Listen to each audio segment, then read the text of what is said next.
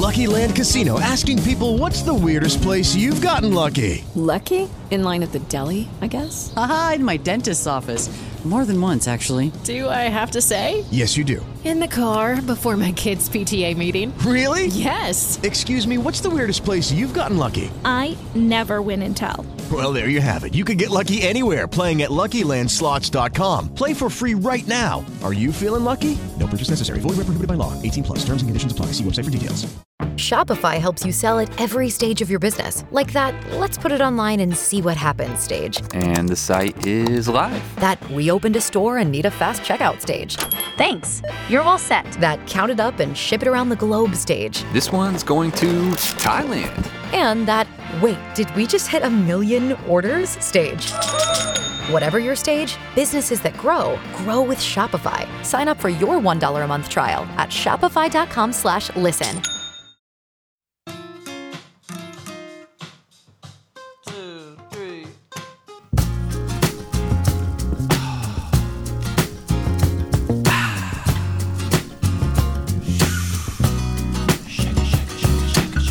Just wanna do something special for all the ladies in the world.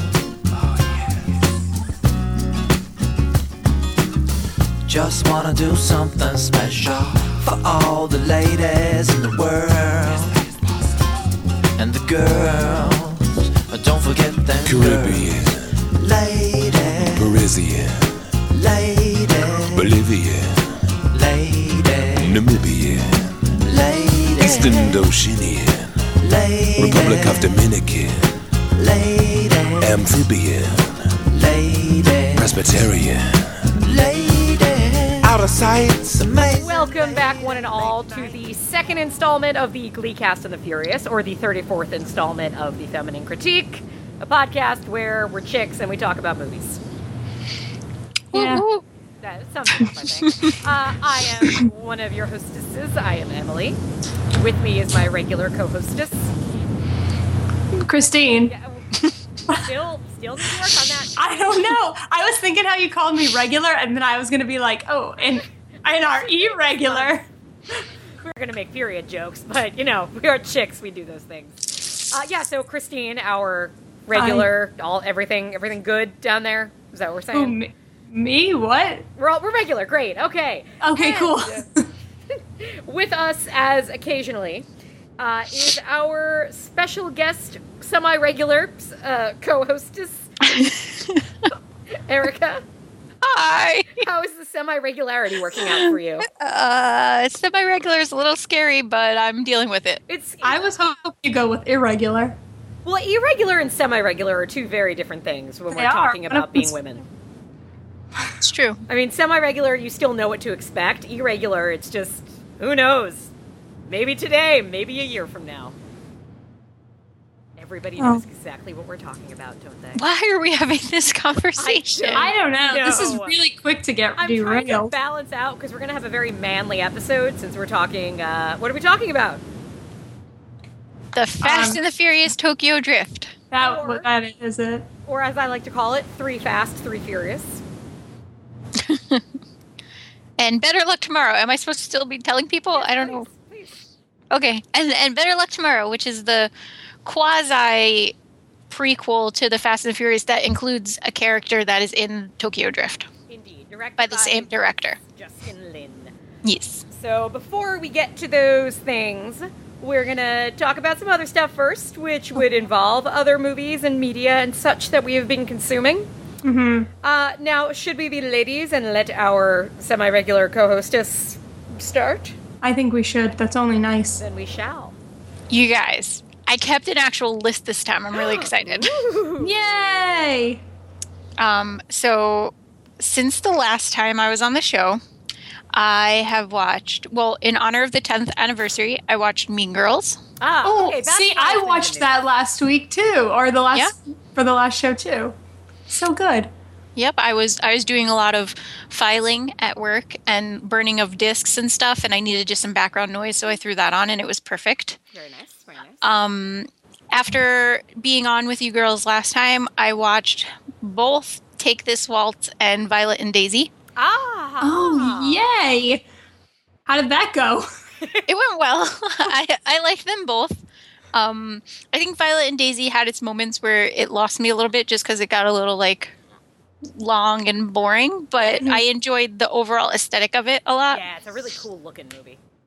Yeah, and I enjoyed the acting too. I thought they were a lot of fun. And I always loved James Gandolfini. Oh, he was so good in that. He was so lovable. Yeah. Take This Waltz. I need you guys to cover it and have me on because I just want to talk about it. Okay. That is a plan. That's Yeah. Hey. Is there a Fast and Furious movie that involves waltzing? I don't think so. Okay. So Give we'll me have to some make an time. I might be able to find a Well, connection. they've already made 7, right? So maybe part 8 will involve waltzing. Well, no, 7 This would is... involve drifting. So isn't it Yeah. waltzing just like drifting with choreography? Sure. 7 isn't done being filmed yet, by the way. Oh, okay. I can't keep track. They halted production when Paul Walker passed, R.I.P. That does happen. And they were doing rewrites before they start filming again. Okay, I see. Let's see. I also I watched Frozen again. How many times is that now? It's a lot. Okay. I basically have the movie memorized. Very nice. It's crawling up my Netflix queue. It keeps getting bumped down. Why? Okay, the library said they had Better Luck Tomorrow. There were no holds on it. I was the number 1 hold, and it just never came.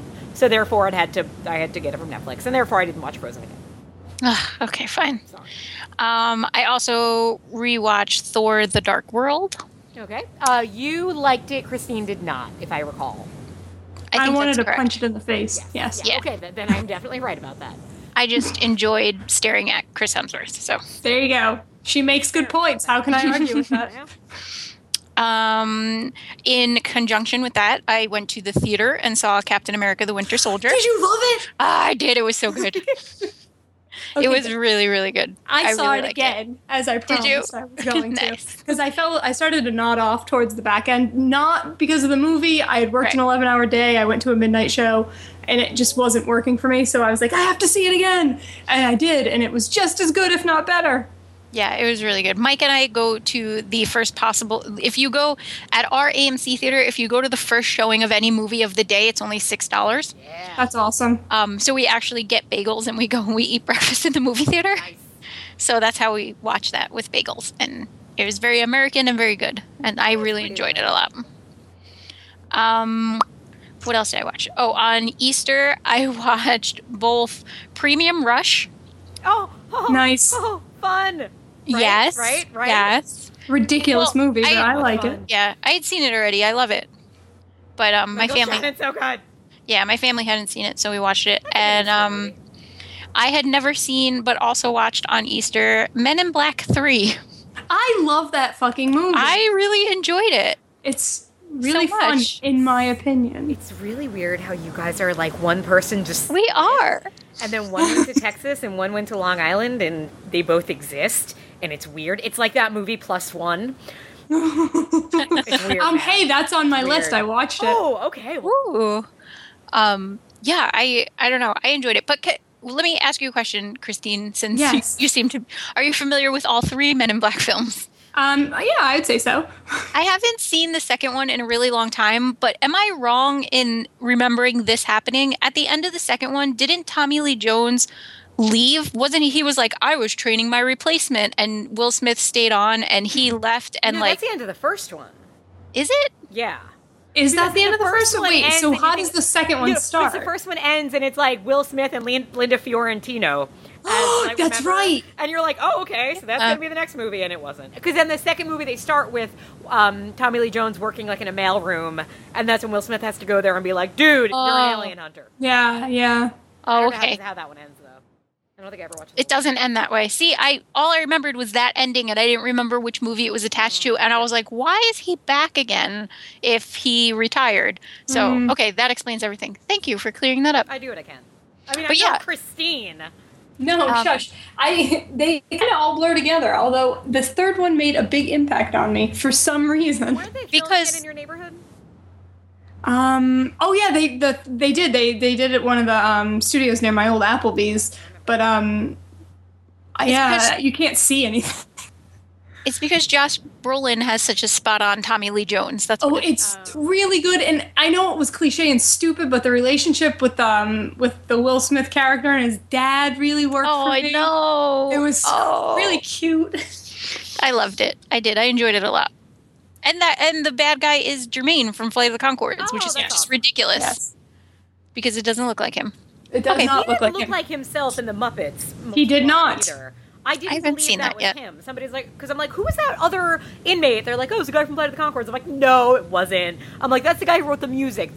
And then I finally realized that no, it was, and I still didn't believe it. Every time I see him, I have to IMDb and be like, and make sure, because he never looks the same to me. So different without the not Bieber haircut, but like the haircut I'm talking about. The I know what Conchords haircut.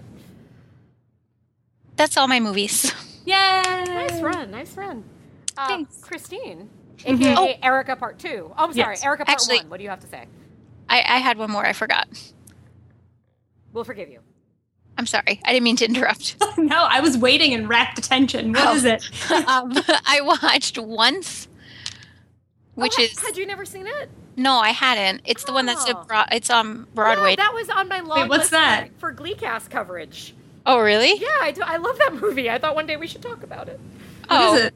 Hey, everybody, what is it? Erica 2.0. Erica 1.0 is going to tell you what Once is.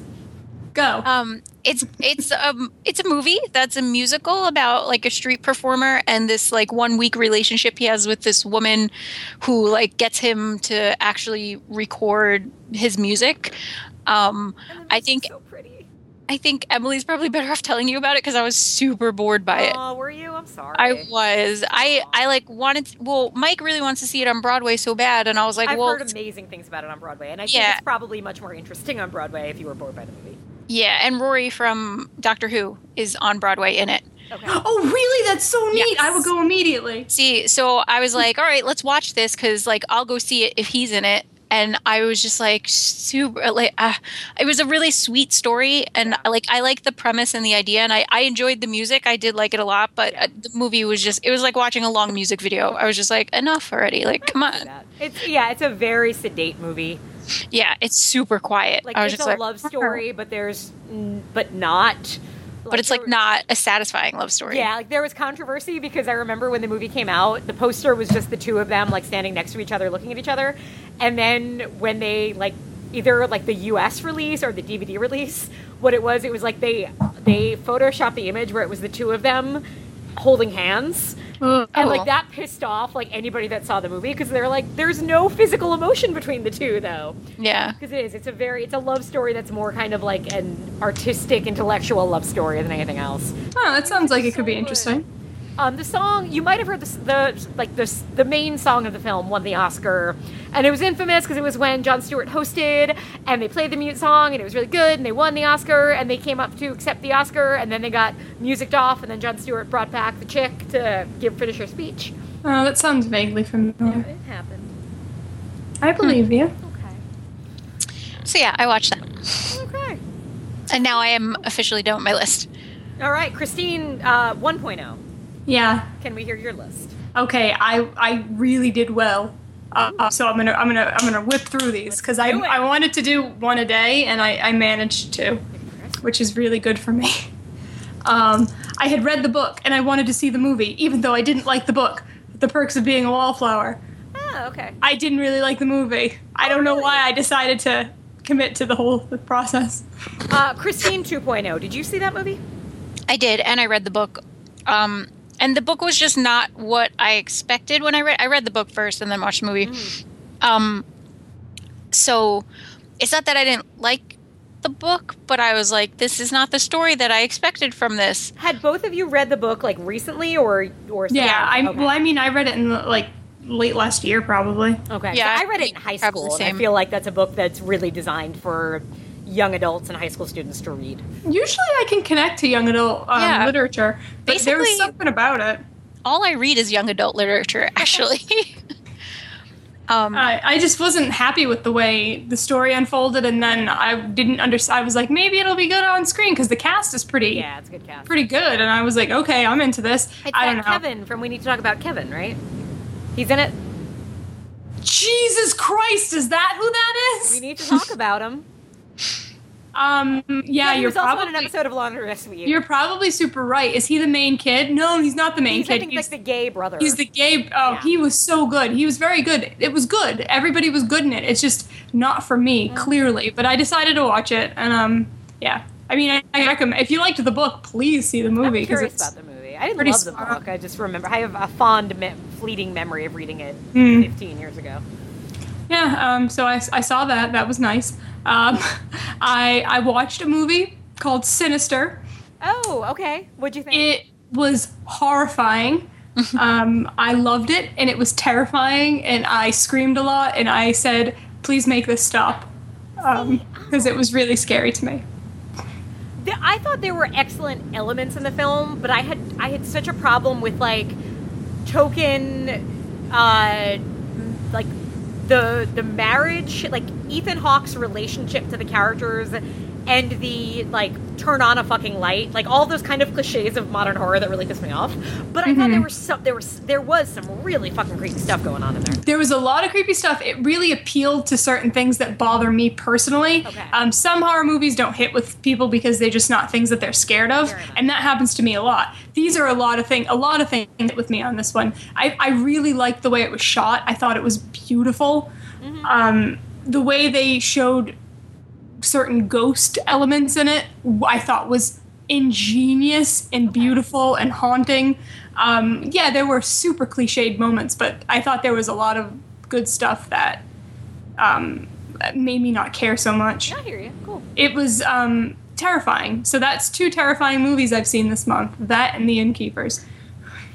I was really fucking scared. Okay. I saw Captain America again in 3D. You don't need to see it in 3D. I really don't think it added anything.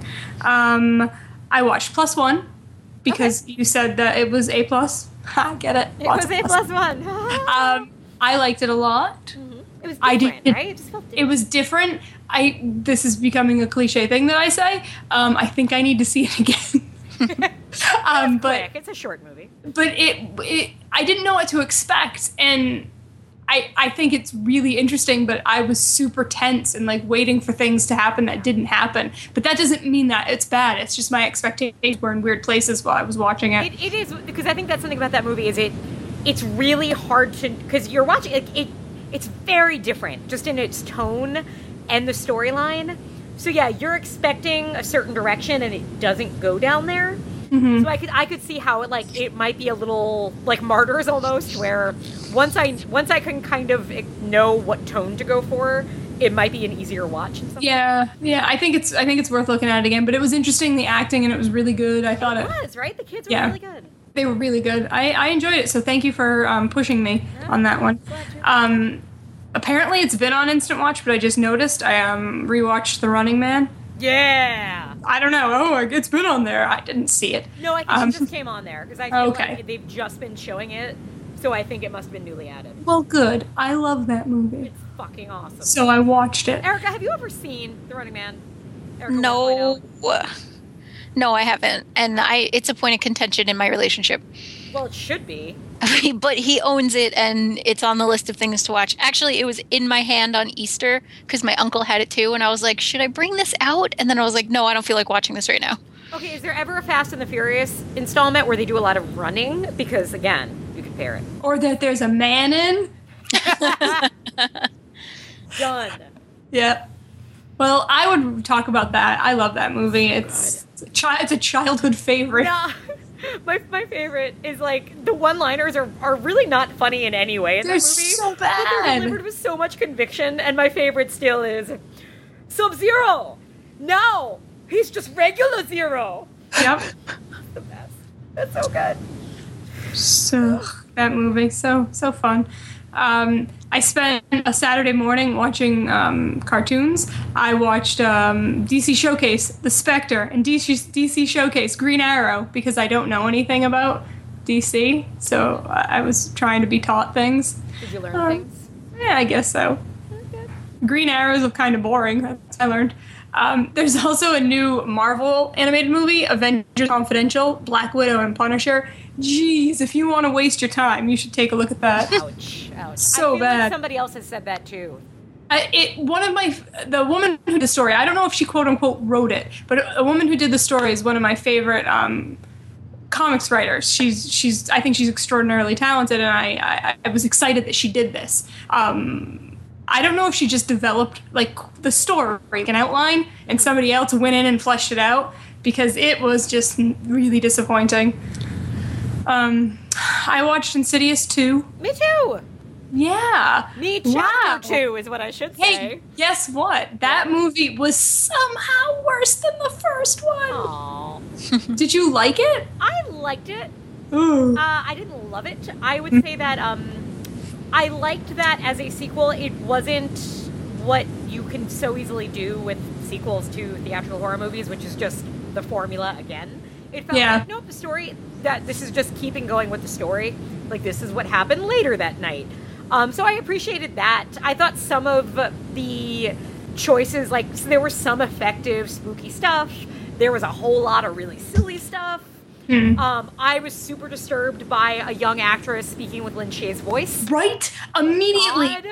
Immediately noticed that and wanted her to stop. It was like the A League of Their Own thing, which what they do with Gina Davis and an older actress. It was horrifying and the scariest thing in that movie. I really liked the score. I can see that. I noticed it, and I rarely notice things like that, so. It was different. It had, like, a very distinct, like, angry violin sound that I thought was, like, very disharmonic and everything, and I really dug that. Overall, like, it was a letdown, but if you had to rate it, what would you rate it? Out of, what's our rating system? Out of 10? Like, out of 10, yeah. I'd probably go 5.75. All right. Like, that's even. fair. Like, to me, it was better than what I was expecting, but considering that I did really like The Conjuring, and I thought this was a step back from The Conjuring. I need to see The Conjuring still. You know how I feel about the first Insidious?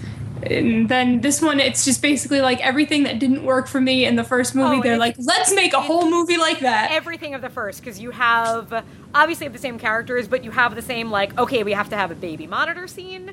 We're going to have some comic relief. We're going to have Lin Shaye being, like, fun but spooky and kind of silly, but we're going to take it seriously. Or we're not sure. And it's very earnest, but it's a little cheesy in a lot of the dialogue. Yep. It feels like it's like a hey, this is kind of for your tween out there. Oh yeah, it's very much, I think, a like good sleepover horror movie in a way. Yeah. Oh my gosh, I think if you had shown me this when I was like 12 or 13, I would have died. Right. But yeah. Oh, they do one interesting thing with Patrick Wilson's character in relation to the first movie that I was super impressed with and really thought was cool, if you know what I'm talking about. I don't want to spoil it. They tie it back to the first movie in a very interesting way that I was like, why couldn't this be the whole fucking movie? Yeah. I really root for James Wan, which is interesting we talk about him because he's going to be he has inherited the Fast and Which is surprising, but yeah, good for him. Surprising. I just feel like he is somebody I like seeing him get better. I'll still defend Saw, and I really like Dead Silence. I think I like what he tried to do with Dead Silence. Mm-hmm. I thought Insidious I had problems with, but I also really appreciate a lot of it. Conjuring I thought was excellent. Like I feel like he also pays really close attention to things that he doesn't like about genre films and tries to not do them. Mm-hmm. So like his characters turn on fucking light switches when they walk into a room with a ghost. Yeah. I appreciate that so much that I will forgive him anything in a way. So yeah, I'm always kind of rooting for him. And with this one, it made money, so it's fine. I thought it could have been so much worse. Yeah, I can see that. Are they doing a third one, do you know? Yes. I don't think he is. I think he is now not involved in the third one, but they definitely greenlit a third one to be made. I will watch it. Yeah. That's my bold proclamation. I'm going to push forward real fast. There's a movie streaming on Instant called Ass Backwards, and June Diane Raphael. It's like her movie, and I like her. I think she's super funny. And it's like a lady comedy movie. Yeah, okay. I watched it with a non-lady. Ooh. It was like, I guess this is okay. I really liked it. I thought it was really funny. This one's only for the ladies. But I don't know. To say like it's female humor, I don't think it was. It just really worked for me. I really enjoyed it. It's called Ass Backwards. People should watch it. I watched the new Paranormal Activity movie. Again? The marked ones? I had the new one. Okay. New. The marked ones, yeah. I streamed it from Amazon Prime and then got an email from Amazon Prime saying they were refunding my money. I was like, why? I watched it. And I read closely and they were like, because the video quality wasn't good. Aww. I didn't even notice, but thank you, Amazon. It was cliche and, you know, this is Mexicans. This is how Mexicans are.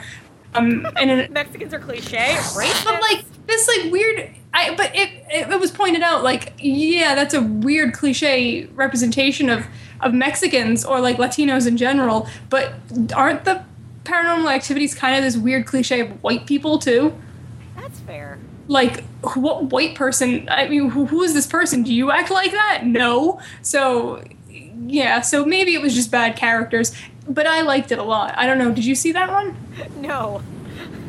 I just like your review, which is kind of really cliche and racist to Mexicans, but I liked it a lot. No, but what the Paranormal Activity has never been like, yeah, I love the characters in that movie. Yeah. It's like, do the setups work? Mm-hmm. And just like the thread that ties the franchise together, is that still interesting and is that still working?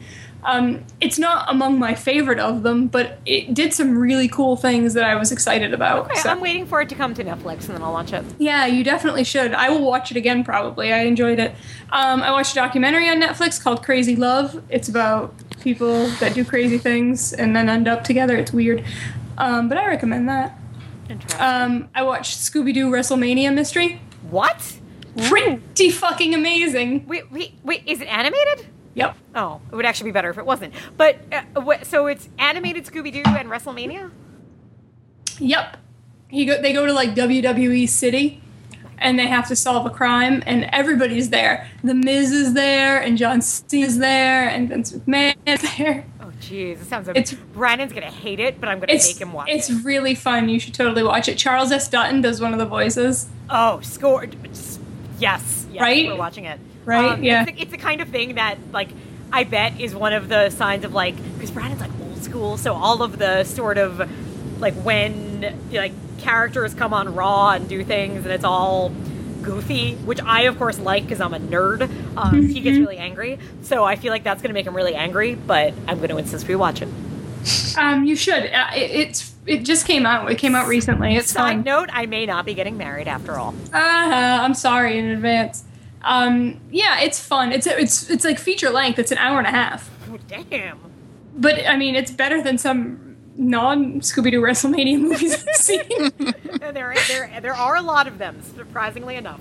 Yeah. So yeah, I gave it like a 6.57 or something like that. I liked it. And lastly, on Easter, because it's only appropriate, I watched Rapture Palooza. Oh my god, me too. Weird. I know.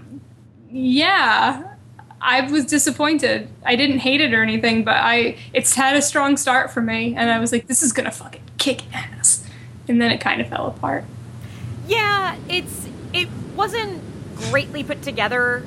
I laughed a lot. Yeah. Then I go through points where I wasn't laughing, where I was like, that was such a poorly delivered joke. Mm-hmm. But a lot of it I just found, I don't know, I laughed a lot, I would say. I laughed a lot too. I found occasionally it meandered a little bit much for my liking. Yeah. Like, come on guys, let's get back to the movie. I forgot who directed it. I know it was written by one of the guys who did Bill and Ted's. Oh, I didn't know that. Half of that crew. But the director was someone different, and I can't remember who. But I think that's kind of where, because I'm guessing a lot of it was improv, just because Craig Robinson, like, it felt like he was just doing his own thing. Yeah. Which was glorious. I loved him in it. And I love Anna Kendrick, and I thought I really liked her kind of tone in the movie. She was great, and that kid whose name I can't think of, that was her boyfriend.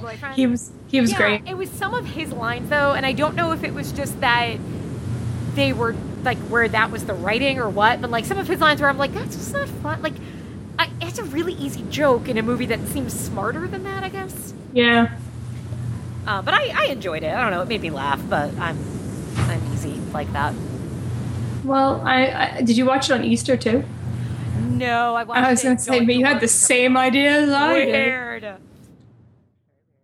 Well, that's all I got. That was a lot. I'm sorry. That's okay. I tried to be quick. I have a fair amount too. So I'll try to fly through. Because everybody had really been talking about it. By everybody, I mean The Gentleman's Guide. I finally watched Expendables 2. Oh, Oh, it was fun. meh. I feel like really what they said. I don't like fun. If you were... I don't know what else you would have been expecting. It was exactly what it should have been. Nothing more, nothing less. I hated the first one, though. I got dragged to it. I don't know why I keep going to see these in the theater. Did you like this one more or less than the first one? Equally. Equally? This is the one with Liam Hemsworth, I like right? this one much more. Is this Liam Hemsworth? Lesser Hemsworth, yeah. Yeah. I thought Van Damme was an awesome villain. They didn't let him do anything. He was so cool. I'm glad you liked it. I liked the chick. I don't know who she was, but I liked how they handled her. I don't know. I enjoyed it. It was fun. It was, again, like dumb jokes, but of course it was. It was Expendables 2. It was a good time. Along those lines, I finally watched The Talented Mr. Ripley. Oh, I love that movie. I'd never seen it. It took me a minute to remember what movie that was. It is streaming on Instant Watch. It stars everybody ever. Yes. Ever. Really good. Really enjoyable. I just very much liked it. I thought it You was, liked it? Yeah, and I thought it was like I loved the look of it too. And part of it's just because it was filmed in Italy. Yeah. But it just had a great look to it. I thought everybody was great. The soundtrack was great. Yeah, I enjoyed it, and I'm glad I finally got around to it. It's a bit long, right? It is very long. It actually took me going to work, coming back from work, and then going to work again. Yeah, that's why I don't think I rewatch it more, because it's just such a commitment. It's over 2 hours. It could have been shorter. It's hard to say it dragged because I chopped it up in 3 bits. Because it didn't drag to me, but if I was like sitting down watching it, I might have at one point been like, I have to pee because this movie's really long. So I don't know. A very short movie that I watched on the other side was an Instant Watch. It's one that's been making the rounds of new horror talk, and that's Alice Kills.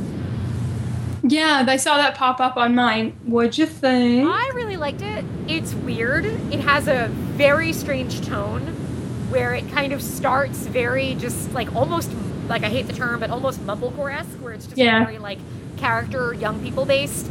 And then it turns into something very different, and then it kind of turns again into something much lighter. So it's a very strange movie, but for that I really liked it. I'd recommend it. It's short too. It's like 80 minutes, and it like I would group it with what I talked about last week, which was Contracted, where it just feels like, okay, this is a new horror movie that's fresh, that feels very different. On the flip side of that, I watched the Carrie remake. I've been putting it off. What did you think? Yeah. I will say that they handled it's 2013 very well. Yeah. I think they made it relevant, sure. I liked that the kids looked like they were in high school. But, there was no actual need for it. No need. There was no need if you weren't going to do anything new with it. Yeah. And if the only thing new you're doing is cell phone videos, it's not that new. It's not filmed like the original, though, right? It doesn't look like De Palma's movie. Does right? it look like De Palma in that? Are there split screens? No. Does, a character wear a red baseball cap? No. But does it... I mean, she wears the same dress, and she's got the same hair color, and she's still hot, even though she's supposed to be fat. I'm sorry. Nobody will ever cast a fat Carrie, and they need to, because that's what she is in the book. Sorry, derailed there. It's okay. No, it's okay. I really want a fat Carrie. It's all right. Really want a fat Carrie already. I hope it happens for you. Thank you. I appreciate that. It's not. It's not beholden to De Palma, but it just doesn't feel. And I like Kimberly Pierce a lot, so I was really hoping that she would have done something interesting. But it doesn't feel anything. Julianne Moore is very one note. Which is really what I was going in for. Yeah. That's why I would have seen that. What's her name? Chloe Grace Moretz. I mean, she's good. She does as well as she can with trying to make you believe that she's not beautiful. But again, sorry, but she is really pretty. No, I know. She's stunning. Yeah. So it was as unnecessary as you can get, but could have been worse, I guess. Like, they do, like, one new thing where they give Sue's character, like, one extra kind of oh, but then they don't do anything with it, and there's no reason for it to have been done, so I don't know. It felt very studio tampered, like in a couple of places, so yeah, not really a recommend. Okay, I watched a movie that I'd had on my queue forever because it was directed by the guy who did 28 Weeks Later, which I really like, and this movie was Intacto. It's a Spanish movie with Max von Sydow is in it. It's a very strange premise where it's sort of like real world, except in this real world, luck is something, like you can have good luck and you can like gamble with it and you can trade it and lose it and stuff. And so it's kind of like not a crime thriller, but like a gambling thriller in a way. It's very unusual, and I wanted to really be invested in it, but I was really bored. But it may have just been that like I wasn't really in the mood to sit down and read subtitles. It was Spanish, you said? It was primarily Spanish. Okay. There were some characters who spoke English, but it was mostly subtitled. And I think I just had a really hard time getting invested in it, but I don't know if that was the movie or my mood. It was different, so I give it that. Okay, I'll try to fly through 2. Oh no, I only have a few left because we already talked about Insidious 2 and Rapturepalooza. So also on Instant Watch, I watched the Wim Wenders documentary Pina. It's beautiful. It is a movie, if you have any interest or appreciation in the art of dance, highly recommended. It is about, it was going to be a documentary about this very renowned experimental choreographer, and then she passed away like right before they were going to start filming. But they basically then instead kind of made the movie sort of a memorial and tribute to her. So it's all of her dance troupe and who have been together for like 30 years. So it's all different generations and stuff. And it's just them talking about her and then dancing. And it's hard to really describe. It's Wim Wenders, so you know it's going to be pretty and it's going to make you cry even though you don't know why.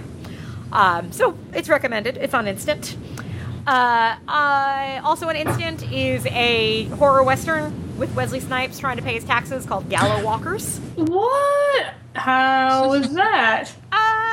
Not good, but sounds like it'd be great. I'm trying to think. There's Wesley Snipes is in it, and Diamond Dallas Page is in it also. Oh, well, there you go. I'm already sold. Wrestling references this week. It's really not good, but it was filmed in Namibia, and it looks beautiful. And the look of the film is almost worth a recommend on its own, because it's filmed in this desert. It almost looks like a Jodorowsky like light film in a way at times. The costuming's very surreal. It's a really shitty, confusing movie that's not very good, but it's really pretty. And then the last thing I'll mention is the documentary Jake the Snake Roberts: Pick Your Poison. What was that about? It was about Jake the Snake Roberts picking his poison, of which he has many, because the man has had a very rough life. It's one of the WWE documentaries that my fiance happens to have a very large library of.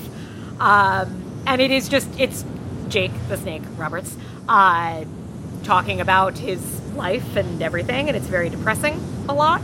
But it's very well done.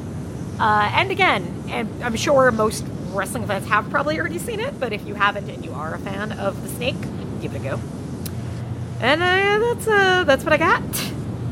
So that. Yeah, we had successful weeks. We have all around, I think. We have all been successful in consuming media. Yes. Good on all. Yes. All right, so we're going to take a quick break. When we come back, we are going to go. We said we're going to do the prequel first. Sure. All right. Justin Lin's movie from a year that I can look up. 2002. Thank you. You're Better welcome. Luck Tomorrow. Coming your way shortly. We'll be back.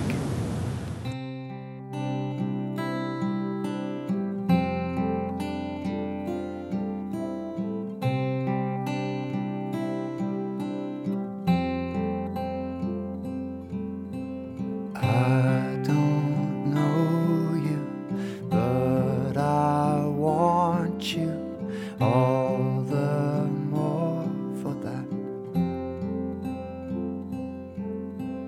Words fall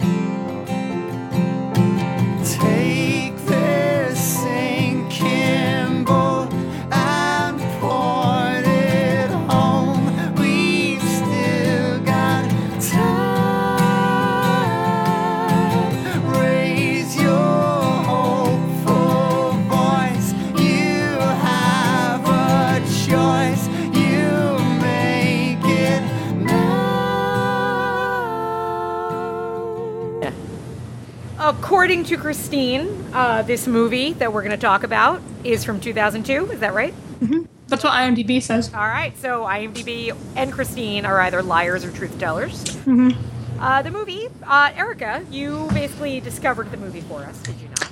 I did, because I guess it's time to reveal. My favorite character from the Fast and the Furious movies is Han. And I was looking to see what else was the actor in, and saw that he was in this, and it was directed by the same dude who directed Tokyo Drift and I think all of them going forward, except for 7. Actually, he's not directing 7. I don't know if it was whose choice it was, but I think it was because they were fast tracking it, and he wasn't going to finish production on 6 in time to start 7. Gotcha. Was my understanding of it. So I was looking up the actor, and I saw that, there was this movie, Better Luck Tomorrow, and he had the same character name. And then I looked into it, and I did some wiki searches, and it turns out that Justin Lin made this movie first, but then liked the character of Han so much he maintained the same character in Tokyo Drift. Mm-hmm. Yep. It's interesting. Now, can I just throw something out there that I was actually discussing after I watched this last night? You found him really attractive? Oh my God, yes. Are we talking about that? Yeah. I was kind of serious. Let's do it and just say it, yes. Oh my God, he's adorable in this movie. Yeah. But, so this movie is, because I did some research, not heavily based, just loosely based on an actual crime that happened. Oh. So does anybody else think it's kind of weird that the character of Han is kind of based on a dude that actually was involved in a murder, and now he's a character in the Fast and the Furious movies? a little bit? It was a little mind-blowing when I really started to break it down. I guess if you put it that way. Suddenly, it's like you're trying to ruin my fun here. Because this is based on an actual crime that took place in California. And the crime being... Well, it's much more involved. If you go to the Wikipedia page, you can read about it. There's a link from the movie's wiki page right to the actual crime and case. It seemed a lot more brutal and kind of insane. Like, the character that eventually meets his end in this movie, the real life dude was apparently like lying to this group of kids, and they got paranoid and freaked out and thought that he had put bombs in their house or something, so they plotted to kill him, but it was really premeditated and very violent. There was a sledgehammer involved, apparently. Now, question about the real life case, and Erica, I know it's killing you. We will summarize the movie shortly. It is killing me, actually, because I'm like, we're talking so much about it. But I just have one question about the real life case. Were the kids involved in it all Asian American? Yes. Okay. That was I think the real why it was so people paid so much attention to it too. Okay. When it happened, people were really into it. Okay. So Erica 1.0. What's this movie about? Yeah, what happened? It's about a group of overachieving Asian American high school students. Oh my God, are you reading the IMDb? No, I am not. Yeah, essentially, it's about the pressures that this group of overachieving Asian Americans face, and he gets the main character gets very frustrated with his life and starts to branch out and commit various other criminal activities, such as cheat sheets for tests. He's very smart, so he helps fill them out and distribute them. And eventually they kind of venture into drugs and some other things, and things get a little carried away. And that's essentially what the movie's about. Yeah. The main kid is character of Ben, played by Perry Shen, who I know from the Hatchet movies. Mm-hmm, me too. He looks really familiar, and I feel like I've seen him. Oh, yeah. That is where he's from. And he's kind of like your, he's something of your everyman, except, like you said, he's very smart. Yeah, and everything he does is for college applications. Yeah. I'm going to get on the JV basketball team because it'll look good on my application. Mm-hmm. I hate this job, but it'll look good on my college application. But now something that's interesting about this movie, and I think something that I guess a common stereotype of Asian Americans often is, their parents are really strict and push them. And something interesting about this movie is we never actually see any parents. Isn't that so funny? I was thinking about that last night. Really fascinating. I thought the same thing. Like, I was like, where is everybody's parents? I don't understand. I think it was a conscious choice. Yeah. It had to have been. Why do you think he made that choice? Not to jump on your train too much, but I think it's partially because of that cliche, right? It has to be. Yeah. Like, well, everybody thinks that it's parents pushing these kids, so, I mean, why don't we, even if it was parents pushing them, we don't ever see that. Yeah, and it almost would take something away from these kids who are all pretty realized characters. We kind of have four main characters. We have Ben, who's like, you're really like genuinely nice kid. You've got Derek, who's sort of the like valedictorian, kind of Mr. Perfect. Virgil, who's the fuck up, because every group has one. Yep. Am I right, Erica? Are you guys talking about me? I'm right here. And then the fourth guy is Han, who is just kind of the cool. He's just the cool guy. Yeah, of course. He's just awesome. Yeah, he's just Han. He's Han. He's hot too. So yeah, he stands like an anime character. Does kind of, and it's weirdly attractive. It's really attractive. He has, because now also quick question for you guys: which did you watch first, Fast and Furious or this one? I watched Fast and Furious before. The third Fast and Furious is the only one I've seen multiple times and really remember. Well, yeah, I had seen it previously, and then when I watched them, I chose to watch that first. Okay.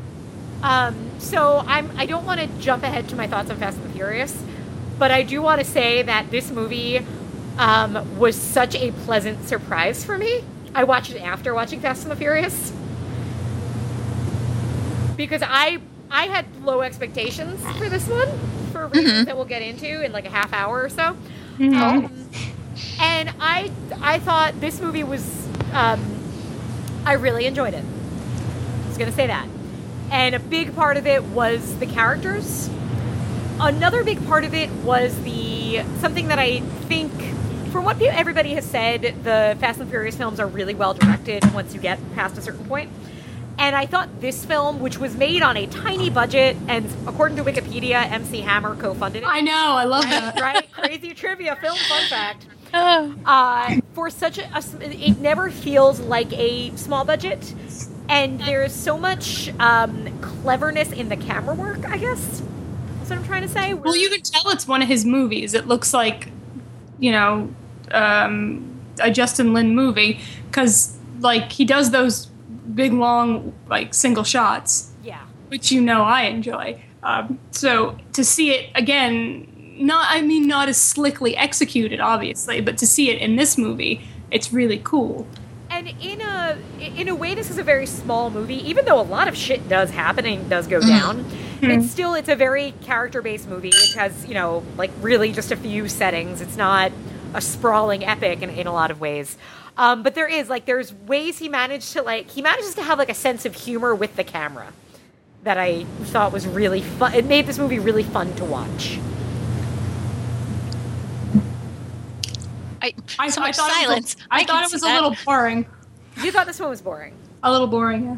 There was a draggy portion in the middle. At one point, I was like, oh boy, this has to almost be over. And it had been on for half an hour. But I think that's so much had happened, but yet nothing had really happened. Right. I think that was the biggest. It was strange. That was the biggest problem it had, is that absolutely nothing happened and then everything escalated all at once.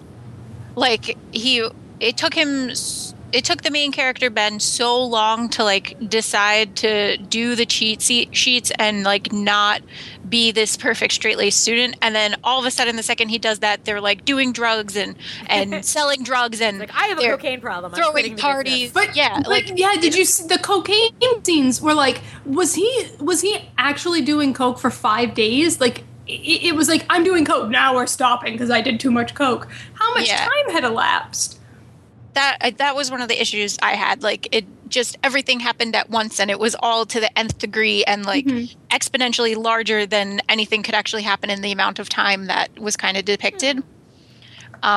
I felt that way too. In that, to me, because I watched it in two halves. I watched it up to about the 50-minute mark, and then continued.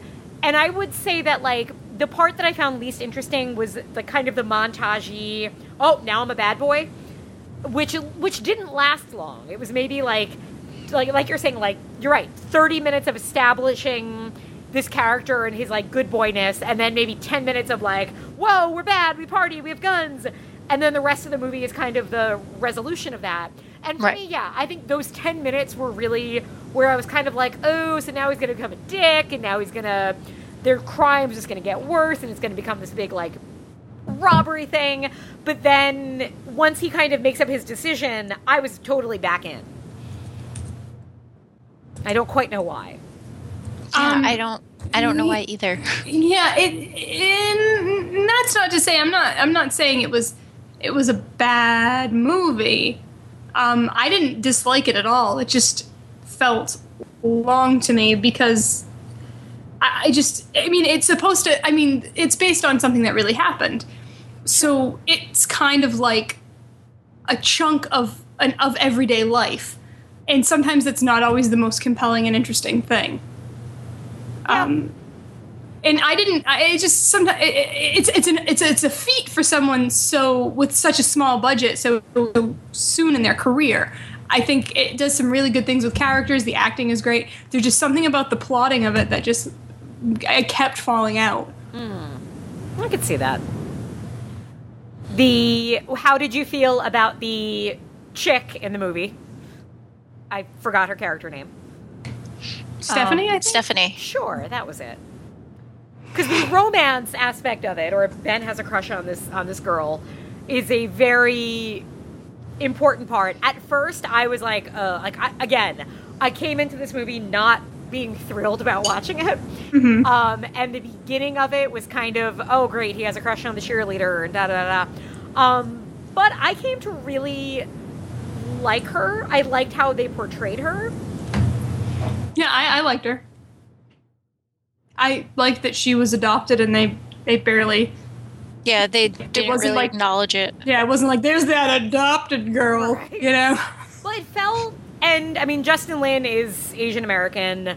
Obviously, this movie is about predominantly Asian American characters, and it feels like it's very conscious of that, but also very smart in not making it it could have taken the story and done a lot of that so much more obvious, and not even cliche, but just more pointedly, oh, look, we're all Asian American. And this movie doesn't do that. It tries kind of its hard, like, it very carefully, like, gives you Asian American characters without then making a point of, like, showing off the fact that it's about Asian American characters. And I like that a lot. Yeah, me too. And I just kind of liked that the female character, who is clearly just the hot cheerleader, I liked, like, the kind of very natural interactions of, like, she gets kind of pissed when Ben is trying to help her do her homework. She's like, look, I'm smart.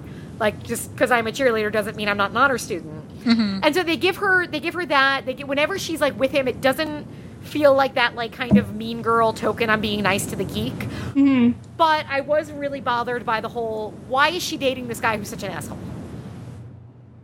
Because he wasn't an asshole to her. But he kind of was. And he was an asshole to everyone. Like, I think asshole is a strong word. Yeah, I don't think he was an asshole. I don't think he was a good guy, necessarily. He was a little too self-important, I think. Yeah, he was pretentious. Like, he was too, I don't go to the school dance. That's not what I do. You take her for me. He wasn't being an asshole. He was just being like, I'm too good for that. I would consider if somebody says they're too good for something I'm looking forward to, I consider that an asshole. But he wasn't, like, mean about it. It was just, that's just the way it is. That's what I do. I don't do that. He was rich. Yeah, I know, and he was kind of a rich asshole, I thought. But maybe we judge men differently, I suppose. I don't think he was ever, like, never, like, outright mean. He was, like, he got him the number for the internship. It was a believable relation. in what we were presented with in this movie was believable in the sense that it was a younger dude with money who wasn't a complete dickhead, but still, like, clearly thought he was good looking and clearly aware of his standing, you know, in money. And then you have this girl who's kind of maybe more attracted to that than she's a person, because she's young. She's like a 16, 17-year-old girl. So, I mean, I think it's a believable relationship. If it was like a 33-year-old guy and a 31-year-old woman, yeah, maybe you question what's going on there, but they're kids. Fair also, enough. what's his face? Steve? Is that his name, Steven? Or Harold, whichever. Oh, actually, hey, guess what? Talking about the other guy, Ben, no, the main character, I guess that's who I'm talking about. He really, really, really shouldn't have allowed himself to be kind of jerked around in that situation. By who? Now I'm talking about John Cho. Steven. By Harold. Yeah, Steven. Harold? Who played Harold in Harold and Kumar. Oh, yeah. Oh, my God. Sorry. I didn't realize that's what we were identifying. I'm just proud that I can finally remember which one's Harold and which one's Kumar, even though Can I we know just it's call him obvious. Silly Emily. I know, but I still You mean got confused. Sulu? Yes, I know exactly who you're talking about. Yes. Yeah, because he was all like, I don't do this. He clearly thought the dude was, like, not a threat, which is offensive if he's letting him take his girlfriend out. Well, yeah, That's offensive. That's what I'm saying. Is that maybe I was just very much invested in Ben's character, and so therefore, like, maybe I kind of saw John Cho through his eyes. Mm-hmm. And plus, like, we see that he's, like, cheating on her or flirting with other girls very obviously in public, and it's one of those, like, tropes of movies that really bothers me, is when you have, and it's almost always hot girl, dickhead guy. Occasionally it's the reverse. Actually, no, a lot of times it's the reverse. What am I saying? But it's the whole, okay, I get why the character, let's say in Pretty in Pink, has to have the bitchy, pretty girlfriend. I get that because you need it for the storyline, except if I was supposed to like this character, I really have a hard time liking someone who would be able to date that, I guess. I see what you're lowers my saying, but I standards don't think he was that bad, and I think she was just a kid. All right, I'll accept that. I see what you're saying. I completely see what you're saying. He wasn't like slamming kids' heads into lockers. Right. You know what I mean? He was more words like don't come out of my mouth. No. He was more like a Lifetime killer. You know? But if you read, and I'll post it in the Facebook, they were dubbed the honor roll murders. He apparently was a terrible person. Okay. So they really dialed that back in the movie. Yeah, which I'm actually really glad they did, because obviously I was still bothered by him. Yeah, like he was doing some shit, it seems. Not that he deserved to die at all, because he was still young. He was 17. Yeah. He's like a dumb kid, but I don't know. It's interesting. You should read it. I will. It would have been a completely different movie if they went through it. Yeah. So Erica, how are you feeling? Erica 1.0. How are you feeling about this movie? You've been quiet over there. I think I've been quiet because I've been mostly agreeing with Christine 1.0. Oh, well, isn't that convenient for you? Isn't that convenient? Why don't you just mind meld already and call it a You night? agree that it wasn't a terrible movie, right? No, I don't think it was a bad movie by any means. I think it was very well acted, well directed. I just think that, like I said before, I think that it had some pacing issues, and it dragged a little bit in the middle.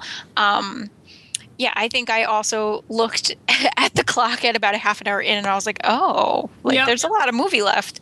But I grew to like the characters, and I like spending time with them. I just wish it hadn't felt like it was as long as it was. I can agree with that. I that's a good way to put it. I did enjoy getting to know them better. Yeah, I wanted to smack Virgil the entire movie, and I liked Ben. I genuinely liked Ben. I think he was a good character and an interesting character. Han, we already touched upon. Yep. Let's say it. All of us. Super cool. Do you, every time you picture him in your mind, do you picture him eating now? Because I always do. Yeah, and he's standing cool. Yeah, standing cool and eating. I love him. Anyway. I guess now I got to picture him in my mind more. But yeah, I enjoyed the movie. I just wish it hadn't felt so long. I think me breaking it up into halves made a big difference in a lot of ways. I definitely think it did. Because I will say, like, yesterday, I think I was a little more undecided on it, and today when I finished it, by the end I was like, I really like this movie. And I do think it was a matter of, once you kind of got to know the characters, I think for me, then it kind of all clicked. Like, I really liked the scene, what does it say about me? The scene where they hire the prostitute. Where they kind of hire the prostitute for Ben. Yeah. And so Ben has sex with the prostitute, and it's kind of this just, typical prostitute scene. But then the look on his face after that, and what happens after that, I thought was just really touching and strong, and was like this moment of like, I get this character. I know who this guy is. Well, I felt like there was a similar moment. I know we don't do make or breaks on this show, but if I had to make or break for this, it would be after they beat up that one guy at the party, and Virgil is just kicking him and kicking him and kicking him, and then he gets the dude they were beating up gets a gun pulled on him, and like they're in the car leaving, and everybody's just kind of dealing with it singularly, and Virgil just won't stop talking, and he's like freaking out, and he looks like he's gonna start crying. It was amazing. Yeah, that was really good. I really enjoyed it. Yeah, I think the character work of this, as much as I do really like the filming style in terms of how Justin Lin films a movie. There were visual camera jokes that clicked for me and that I liked. But I really think in this, both the acting and the writing and just the kind of four-man character stuff just really, really worked for me. And high school movies can be tough because typically high school characters are young and not always likable or interesting enough because they are very self-absorbed and don't quite know the ways of the world yet. And in this case, I mean, that's true of these guys completely. But I really liked their interactions with each other and kind of just the slightly different take you had because they were these kind of like we keep saying, overachieving Asian Americans. It worked for me overall. Yeah, I mean, I'm glad I watched it. I don't know if all of you wrote down this line, but there was a great moment that was like very meta, where when they're talking about how they're all bad boys now, and Ben is narrating, and he says, "Rumors about us came and went, fast and furious." Yep. Yep, I did catch that. Anybody else like lift their glass at that point and crush it against their head like I did? It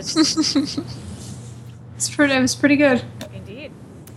All right, so something else I'll say, although I won't give anything away, but I really liked the ending. Yeah, see, I didn't. What's that? I didn't enjoy it. You did. You wanted. No. We're not giving it away, but you wanted something more definitive. No, I mean, I just felt like after all that, I've been here for all this, and that's what you're gonna give me? See, I was like, is it over? Like, is this done? Because I was expecting like, oh, we're gonna do a big thing with the police, and we're gonna have a big grandstand and all this stuff that's gonna leave me feeling really depressed. And instead, it was like this kind of interesting open end that I sometimes really like open ending movies. And I thought this one worked for me. What about you, Christine 2.0? I think I don't know how to talk about it without talking about it. No. Because you watch the beginning, and then I'm trying to even remember exactly how it ended because I feel like I started looking at my phone at that point. Oh. Yeah. Burn. I know, but like you basically watch the beginning, and then that's basically how it ends, right? They don't really give you much more after what you saw in the beginning. Not very much more, no. Yeah, so one kind of important thing happens to one character. Huh? One character kind of has a very defining thing that happens to him that he might do to himself. Yes. Oh, yeah. I didn't know what you meant at first either. I am too coy for my own good. I know. What? But right, the kind Oh, of and then okay, now I remember the ending. I watched it a few days ago. I needed to be refreshed. Okay, now we end in that room, right? Being coy. in that room? Was it a room? Maybe it didn't end there. It ended in a vehicle? Oh, now I can't remember past that. Right. Look at your chat box. Okay, wait. Ooh, fun. It ends with... I wish I had watched this more recently. I watched it a while ago. Oh, we'll get there when we talk about Fast and Furious. Did that click for you? I just sent you the kind of like the exact last note it ends on. Yeah. Yeah, so you're right. You see what I'm saying? It's pretty open. You don't quite know how something big is resolved or if it's resolved. Wait, I'm sending you my question, and then we could decide if we can talk about it on air or not. Christine, entertain the masses. I'm looking at this weird BuzzFeed quiz. Are you actually a hipster? Are you? I don't think I'm gonna be. No. What are some of the questions? Well, it's literally just click the pictures like of the things. No, click the pictures of the things that you like. Oh. And I don't like a lot of stuff, guys. I don't know if you know that. What are the things that you think they're asking you to? They're like drinks in mason jars, which I actually hate. I love drinking out of barbershops. mason jars. It's what separates Christine 1.0 from Erica 1.0. The one thing. mason jars. If you're not sure and we're in the same room, put down a mason jar and see which one of us drinks out of it. That's a good trick to know. Nice. Yeah. That's how you tell us apart. Mason jars are the big, Erica knows this because we talk a lot about, wedding planning and stuff.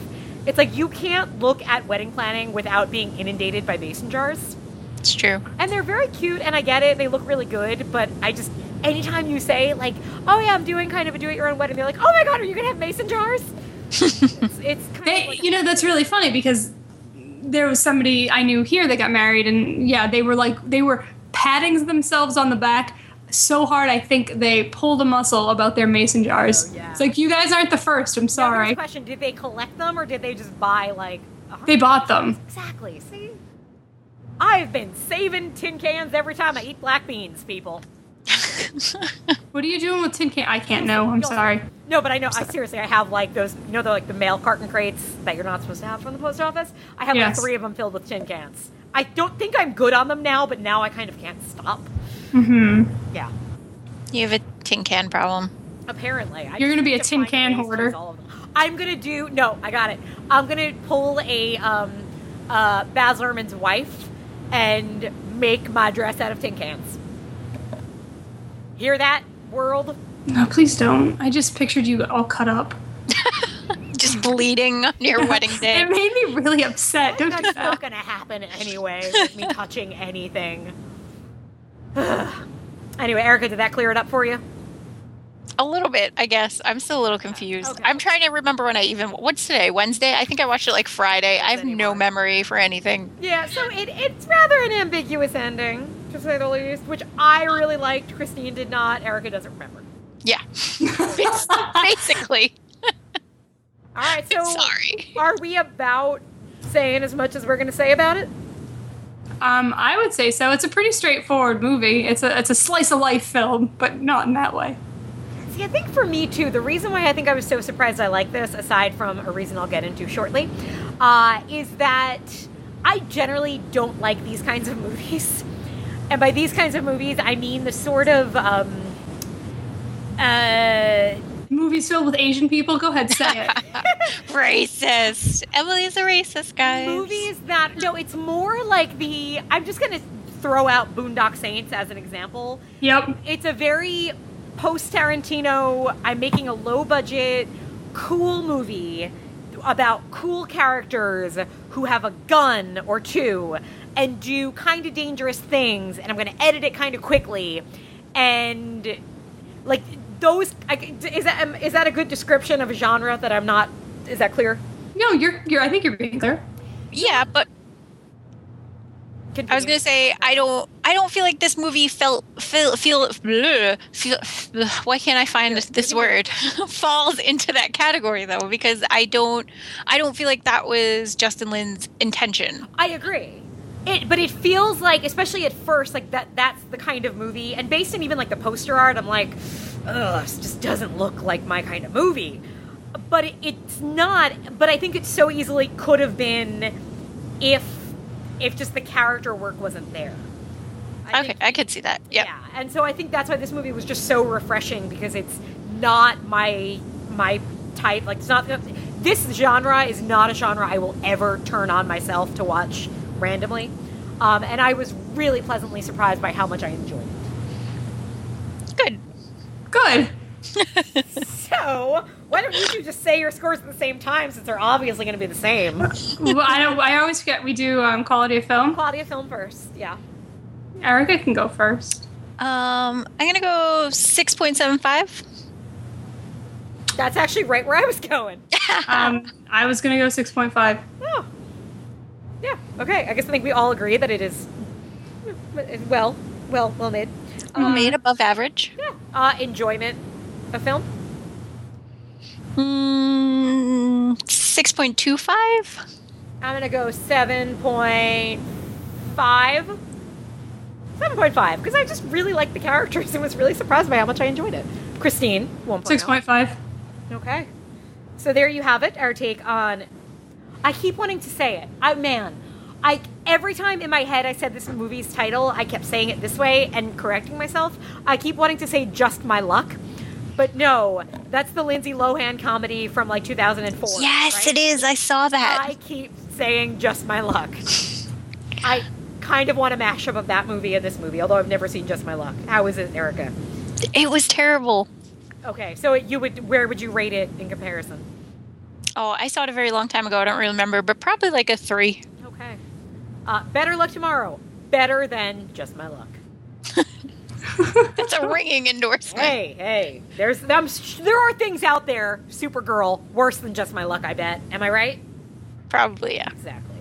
All right, we'll take a break and come back and talk about Fast and Furious trequel. Tokyo Drift. Yeah, that. I never sought the spotlight, I stayed behind the scenes. But then I met a sweetheart who changed my old routines. She put me in the spotlight, now I'm a happy pup. And when I count my blessings, I find they all add up to 1 + 1 = 3. My baby, her sister, and me. This is not what I expected, but my baby is well connected. You can see why I elected this arithmetic with an odd key, where 1 + 1 = 3. Some guys wonder how it'll work. Some women titter and smirk. All their questions will be resolved. I've got the problem solved. It's 1 + 1, a 1 + 1, 1 + 1. We've always been a duo, a twosome who's compact. But we're happy to welcome an addition to our act. He's violent. We're back to climb into our, Honda Civics juiced up Tokyo style? Was that what they did? Something like Mine looks like the Hulk. that? Oh, yours would. Well, yeah. Erica, what does yours look like? Wait, you go first. Christine went for. I said mine's like a Honda Civic with flames on it. I don't think they drove any Honda Civics. I don't know. Cars. I take the subway and a bus. I'm driving a Valeside RX-7. Thank you very much. Well, aren't you just queen of the ball there, lady? She is. That's an actual car that was in the movie. So this movie is it a sequel to Fast and the Furious? Too Fast and Too Furious? Well, is it's it a prequel? Spoiler. What is going on? It's a sequel. To Fast and the Furious 6. How does that make sense? It's, oh man, do you not understand? No, I don't understand. Is this taking place in the future? Yes. Okay, because Brandon knew nothing about these movies, and I was trying to describe, I'm like, oh, the third one, I know it takes place in Tokyo. He's like, oh, is that the one that's set in the future? I'm like, it's not fucking Blade Runner, it's just the third Fast and Furious. Oh, apparently it is Blade Runner, and they're in the not-too-distant future where everything is the same as it is now? This is, Erica can jump in if I'm not right, but I believe that when they were making this movie, while they were making it, they wasn't being made as a prequel, but when they went in to do the fourth one, they knew that this was going to be treated as a prequel. As a sequel, as a sequel. As a further sequel. When it was made, they weren't viewing it that way. But once they went to do the fourth one, it was moved all the way up in the timeline, and they were going to catch up to the events of it. So why could Am I right in that understanding? That's how I understand it, okay. Yes. Then why are there cell phones from, like... You have to... You can't. Emily. Yeah. There's something very definitive that happens in this film. Well, yeah. Yes, there is, which is why I was very confused about a lot of things right. said. So, I think... I mean, I could be totally wrong, but I think that they regretted what happened, so they were like, well, we'll just set this one in the future and tell the events that happened before that. We're not giving it away, but might I, because I don't think this is saying which character this happens to, but it could have been handled differently. Are we all unfamiliar with a little movie called City Slickers 2, The Legend of Curly's Gold? I am. Yeah, I'm not familiar. Where a very beloved, award-winning even character is unfortunately killed off in a movie that nobody expected to spawn a sequel. And it did, so they found a way to work that character in, or that actor in. Just, hello, twin, brother, or sister. That wouldn't be the same. No, I actually think that this is a really interesting idea. Yeah, for this character that we're not naming right now, I don't think that would be a proper option. Okay. Because he's they are such a distinct, I don't know, to me they're such a distinct character type that, and I don't think being like, this is that person's twin who acts exactly the same way. Yeah, like, and it's but don't you think it's interesting at all, Emily? I will know that once I watch the rest of the movies. Okay. I haven't seen any of the other ones. This is it. I saw the first one on cable, bits and pieces of it, and then we did it. I hadn't seen the second one, and we did it. And I'd seen this one, and I have not seen anything else, so I'm really excited to. Let's give a quick rundown again of how we felt about the first three. I thought 1 was boring and kind of overrated. I thought 2 was surprisingly fun, even though it wasn't that great. Christine? I agree, although I will say I liked the first one better than that one movie. What is it called? With Patrick Swayze. Yeah, Point Break. Oh, right. That was a separate issue you didn't have to bring up. And now, well, I'm saying that's where it falls on my barometer. Okay, Erica, your barometer for the first 2? I basically agree with Christine. I think the second one's really, really fun, and I just love the first one because I love Vin Diesel. Okay. So now, would somebody like to give a quick plot synopsis of 3 Fast, 3 Furious? I know you're itching to do it, Erica. Okay, so there's this guy, Sean, and he gets into trouble a lot by racing cars, and he lives with his mom, and he gets into a big disaster of a car race with Zachary Ty Bryan, the one and only, and his mom sends him to live with his dad, who is in the army, sends him to live with him in Tokyo, and then, his dad's like, no more racing, but he discovers this thing called drifting and falls in with that crowd and kind of creates an enemy out of DK, the Drift King, who has mob ties, and that's basically the film. And of course, there's a girl. There is a girl. Do you know that this was her first film? This is her first acting credit. She is quite pretty. She's beautiful. I don't understand why they cast her in this. What did she do there? Either. I don't understand why. I kept wishing it was Selena Gomez. This is my always do that though. This is my hilarious encounter with both the lead actor who plays Sean. What's his name? Lucas Black, and the girl who Neela, yeah, and that girl. The first time I watched this movie, and again the second time I watched this movie for this recording, I was like, why did they cast these two actors with the worst accents ever, like the worst, fakest, awful accents ever? And then I watched the extra features on the DVD, and those are their real accents. That's something Brandon pointed out because he wasn't watching it with me, but he was like overhearing it. He was saying about Lucas Black. He's like, Lucas Black has a fascinating voice because that's a real Southern accent. And it's terrible. Well, because it's a Southern accent that it's not a movie Southern accent. It's just, no, that's how he's from, I want to say Alabama. Alabama. Yeah. We're talking about Lucas Black, Wait, right? Sean is from Alabama. Is Lucas Black actually from Alabama? Oh, good. I thought Lucas Black was from Texas, but I can check right now. Lucas Black is from Decatur, Alabama. Yeah. And that was the thing with Brandon's he's like, nobody fakes that Southern accent. Like, that's...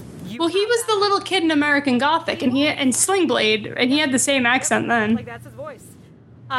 Makes him sound dopey. I don't remember her accent, because I don't remember anything about her except that she was pretty, and she was raised by her boyfriend's grandma, which seemed weird.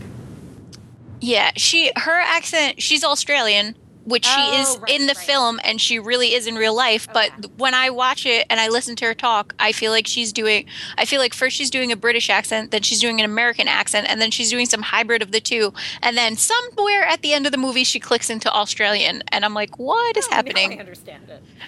Yeah, except that she's actually an Australian actress, and that is her actual accent. And I was so horrified by both their accents, and then I watched the special features, and I was like, "Oh my god, now you you're both like, I just really talk like that." by them as human beings. Yeah. Yep. So, okay. Who wants to give some opinions on this movie? I'm so scared for you to give your opinion. You hated it, didn't you? I was bored. I was really bored by this movie. Because as I said, I found 2 surprisingly fun. I didn't expect to like 2 at all, and I thought, like, it's goofy, it's stupid. There's certain things that I thought the villain was boring in 2, but the rest of it was fun. And this one, I was so looking forward to it being a good time. I like that it's set in Japan. I like how it's set in Japan, which is, it's in Japan, but it doesn't feel, it's not like a touristy Japan movie the way... Like, I think a different director might have handled this. Like, there's not funny shots of Lucas Black trying to use a Japanese toilet, stuff like that. Mm-hmm. Mm-hmm. So I like that. I like, again, okay, we've got a pretty diverse cast. That's cool. But I thought Sean was dull, which is the same thing I've said about Paul Walker in the last 2 films. I thought the love interest was just nothing. And, again, to go from... kind of kick-ass women in the last 2 films to just this pretty girl that occasionally has some good scenes with him when they actually get to talk, but it's just so serious. The story with the dad is how the fuck is he getting away with anything when his dad's like, you come home right after school? And then because he just stops listening. He's just not. And so the dad is saying, I'm going to disown you, and then has changed his mind. But I think that's part of the dad character is like, I mean, obviously he left him with his mom and left and, traveled and lives halfway around the world. Like, he lays down all these hard and fast rules and then is just kind of like, like, oh, I forgot I told you to come home after school. Like, the villains weren't fun to me at all. Again, same problem I had with the last one. They were, okay, so there's the jerky boyfriend character again. And there's some Yakuza connections, but they don't really do much with that. I was really, really disappointed in it. I like the opening. I like, okay, the race was cool. I like seeing Home Improvement kid. Zachary Ty Bryan. Playing a dickish jock. I liked the opening race through a housing development. I thought was like, oh, great, that makes sense, because where the fuck else did they do this? Oh, that's where they do it. They race in housing developments. That's cool. And then it just went down for me, and I was just really bored. I didn't find anything Like, I liked Han again because he's a cool actor and a cool character, but I was bored. I'm sorry. I didn't want to be bored. I really thought I wouldn't be bored. It's why I was so dreading Better Luck Tomorrow, because I'm like, oh, great, so I get to watch what this guy did before he had money. I was like, oh, he actually made a more fun movie without money. I'm sorry. I like this. Okay. 2 things. Can I say 2 things I really liked about the movie? Yeah. Okay. I really liked that, okay, so we have Bow Wow. Yeah. As a character. His name is Twinkie, which I appreciate, just because his name is Twinkie. And I also like that he talks about how much he likes Michael Jordan, because guess what Lil Bow Wow's first movie was, everybody? Nobody remembers Like Mike. Yes. I just said it. Okay. It took you very long. I had to think of the name of the movie. I was like, Air Jordan, just like Michael Jordan. I didn't know. Like Mike. Okay, so I like that aspect. And I also, now I wrote this down because I thought it was amusing, but now knowing the MC Hammer connection to Better Luck Tomorrow, anybody else catch when he's on the subway escalator? Absolutely. There's like MC Hammer posters everywhere. Yep. I appreciated that. Rest of the movie wasn't so keen on. I'm sorry. You didn't find like all the racing cool though? The drifting in the, the way you said it. Oh, this is like in the housing development. This is where they would race. Like in Tokyo, like where are you going to race? You're going to race in empty parking garages because it's a really crowded city. Like, you didn't find that aspect interesting and the whole drifting thing? The first race I liked, the first Tokyo race. When he's just destroying Han's car? Yeah, because it was kind of like, okay, it kind of showed, like, yeah, this is tough to do. After that, I just don't remember the races. Like, I wasn't glued to the screen. Like, you checked your phone at the time. Like, tomorrow, I was checking my phone when they were racing. Because I was like, all right, stuff's happening. I can't quite get the geography down, but okay. I'm so sad. Christine 1.0. How did you like the racing? The first race is I don't like at all. When they're still wherever they are. When he's still in America. In high school. Like, the housing complex one. Whoever wins gets me. Which is annoying. Mm-hmm. But that housing complex one just was boring, and I was disappointed because I had forgotten. And then seeing the opening races of the first 2 and like kind of how cool they are. Mm-hmm.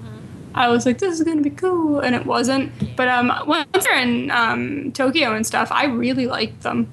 I think I got upset every time he banged into somebody's car in the parking garage. Oh my god! It gives me heart palpitations. You guys also both have car insurance to deal with. That's going to affect you differently than someone like me. It was just really upsetting. So. After that whole speech from Bow Wow about how this car is the Mona Lisa of cars, and then he destroys it, like my heart just sank. I was like, no. And like destroying all these other people's cars, like these unsuspecting people. Oh man, I was really uncomfortable. The races, they didn't stand out to me, but I mean, I enjoyed them while they were on. I thought they were kind of tense and stuff. And interesting. I kind of like this movie. I don't like Lucas Black. No. Although he's not as bad in this as he's been in other things I've seen him in, like Legion. He's almost. Legion? Wait, he is. He is. Legion. He's the main guy. Wait. His name is Jeep. Oh man. Do you remember the character named Jeep? God, I tried to block out so much of that movie because it made me so angry. I didn't like him at all in that. Is he the wait, so you've got Paul Bettany and then there's the kid, like the dude. And I can't remember. Yeah, that movie was the only thing memorable about that movie was how good the trailer was and how terrible the movie was. Yeah, it's very true. I don't like that movie at all. Tyrese was in Legion? What the fuck? Yes. Charles S. Dutton was in Legion. I remember Charles S. Dutton because he gets like all like liquefied and it's he gets killed way too early. Way too early, and then you're like, oh god, I have another hour of this movie where nothing happens of interest. But I dislike Lucas Black so much typically that I was like, ugh, he's so terrible, I hate him. And then actually after watching this, I was like, he's not too bad in that. He looks old. He looks crazy old. He looks so old. He's He's 82, so he's our-ish age. Oh God! No, he's not 82. He's 82 years old. He's born in 82. I really thought he was much older. When they're like in the very beginning, when they're clearly in a high school. Yep. At first I thought they were in a college and he worked there. And then when they said high school, I'm like, oh, so he's like the janitor at the high school, right? No. And then they're like, we're calling your mother. I'm like, why? Did she break her hip at the assisted living facility? My favorite part of this conversation is that they decided not to use Paul Walker for this movie because they thought he was too old. I saw trivia. It's nuts to me. It's when they're in the police station for me, and his mom... And his mother is about... And I was like, why does that grown man need his mother there? Is that just his personal hooker that's going to help him here? Really confused. Well, I'm sorry to report to both of you that Sean is back for Fast and Furious 7. Well, I'm okay with that. It'll be an interesting turn. This movie... No one needs to see this movie a million times. I don't think you get much out of it from multiple viewings as someone who's seen it multiple times. But I think it's quick. I didn't get bored, and I had seen it, and I knew it was going to happen. There are weird character choices. I don't really get the point of the girl. There is none. Well, because they try to make it like this really serious, earnest... and which, come to think of it now, when I think of this and think of the relationship in Better Luck Tomorrow, I think it's supposed to feel like that relationship. Yeah, like where it's this very, like, these two characters are kind of, they're attracted to each other, but clearly, like, they respect each other, they have actual conversations, which is fine. And in Better Luck Tomorrow, for me, it worked really well, because it was the kind of movie where I know this character as a character, and therefore I listen to his conversations.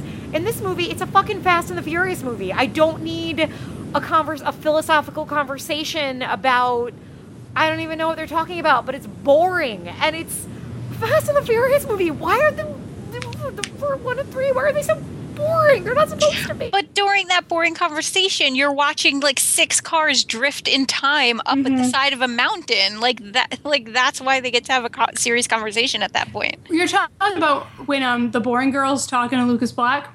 Yeah. And she's driving? Yeah. Okay, so she's like, no, she's in high school. She's like, when I was younger, before I drove, we used to come up here. Okay. Back when we were little, we were up here watching the other kids. All right. Back then, it was different. How old are you? Are you talking about Hiroshima? She was like, back then things were different. People did it for... How long ago was that? A year? I was very confused by that dialogue. There's not that much time to talk about. I was perplexed. Oh my God, it's me. Every one of these episodes is going to be me defending these movies to the death. Which is fine with me. It's just hilarious to me because in real life, I don't feel this strongly about this movie. But in podcasting world, I am just like the biggest proponent for these films ever to myself in my head for some reason. She's adopted by DK's grandmother, and DK's obviously older than her. Han is older than her. They're not in high school, right? Am I wrong in thinking that? They're out of high school, right? Yeah. I think they're out of high school. Han has to be, I guess. Yeah. Well, because we just saw him in high school, guys. Well, yeah. We know he graduated high school in America and then moved back to Japan. Well, in fairness, we don't know. There's a lot we don't know about what happens. Well, there's things that happened. Just ended. So in my head, she could have been like 9, 10 and hanging out with the older kids who were 13, 14 and going to watch the much older kids who were 17 and 18 drift on the mountain. So yeah, she's young, but I think there's room for her to be very young and being there watching them and being like, it's different. I mean, even there's an 8-year gap between me and my brother, and I feel like I was doing very different things when I was 8 than when I was 16 and he was 8. Like, we had very different interests and I mean, we were also, you know, a boy and a girl, but I don't know.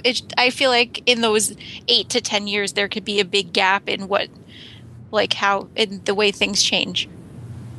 Fair enough. Okay, fair enough. I just think it's funny to hear And it is. 16-year-old. She's like way back then, but it was probably it was weird. Like honestly, it could have for me one line about coming up here with blah blah blah. I mean, I guess they try to say that basically her mother was an Australian prostitute living in Japan. That's what I got from that, right? I'm pretty sure she says that verbatim. Yeah. But it's because okay, but she's being now raised clearly pretty wealthy. She's going to private school and stuff. Adopted by a Jap. It's just very. I suppose that was one of those characters that I'm sure like was really fleshed out in an early draft or in like the outline for the movie, and but in the end result is just a really strange choice for this character that's just the love interest, but they try to make very complicated, but then is also not interesting enough to justify all those complications to me. I would have rather had more Zachary Ty Bryan being a douche. Ugh, not me. I love Zachary Ty Bryan. With a gigantic head. He was always my favorite over JTT. Mm-hmm. JTT was a little pretty boy for me. But ZTB, as we call him, he makes for a really great jockey douche. Yeah. How old is he now? I think he's around. He must be so old. Oh no, he was only born in 1981. Okay. Yeah. Right I just feel like he should be way older than that. Well, because I think he really does look like it. Does he still have like the giant doofy head? Yeah. Okay. Well, I mean, when Fast and the Furious I'd be sad if he pulled like an Ethan Embry and suddenly, you know. Oh my God, Ethan Embry makes me so sad. It's weird. Fast and Furious was 2006, so it was only 8 years ago. It's not. Well, I guess he could change a lot in that many years. Yeah, I mean, look at us in 2006. Yeah, or exactly. Don't if you look at my Dorian Gray-like portrait. So how did you feel? Do you think the villain was interesting, Erica? I just think he was comical. Like, he just amuses me because he was just. I mean, my favorite line might be when Bow Wow's like, "Do you know what DK stands for?" And Lucas Black is just like, "Donkey Kong." Like, that was really funny. It's such a ridiculous name that like he's like, "I'm gonna call myself the Drift King, and you're gonna call me by those initials." Like, he's just comical to me, and it's amusing. And that whole like the dark hair and angry stares, and he just like amuses me to no end. So I do think he's interesting because I think he's funny. I will say that as soon as you said what DK stands for in my head, I'm like, it's Donkey Kong, right? That stuck with me, I guess. Yes. And I really like Bow Wow. I think Bow Wow is such a fun companion. I enjoyed him too. He's fun. He's fun. He has like that perfect, likable sidekick presence. Yeah, and I love that he's always like selling stuff out of his backpack, like all this random shit. He's like, I'm just going to sell you these cutting things. edge iPods in the future, guys. iPods are going to be really special. So if when they made it, they knew it was going to be a sequel in the future. Imagine what it would have looked like if they had tried to predict technology. Like what? Like a bigger iPod, aka an iPad?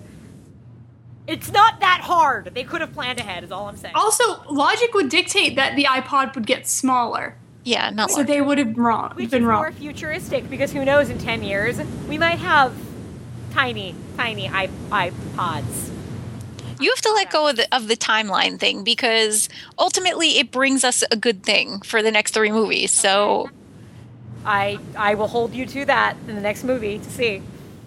I feel like you should already be assured of that, though. You shouldn't even need to hold me to that, because you should already know that it's a good thing. Well, I mean, I know I do like the idea that they decided to mess with the timeline because they realized, ooh, we have like, oh no, we like this character, but we can't pull a Curly's Gold on the character.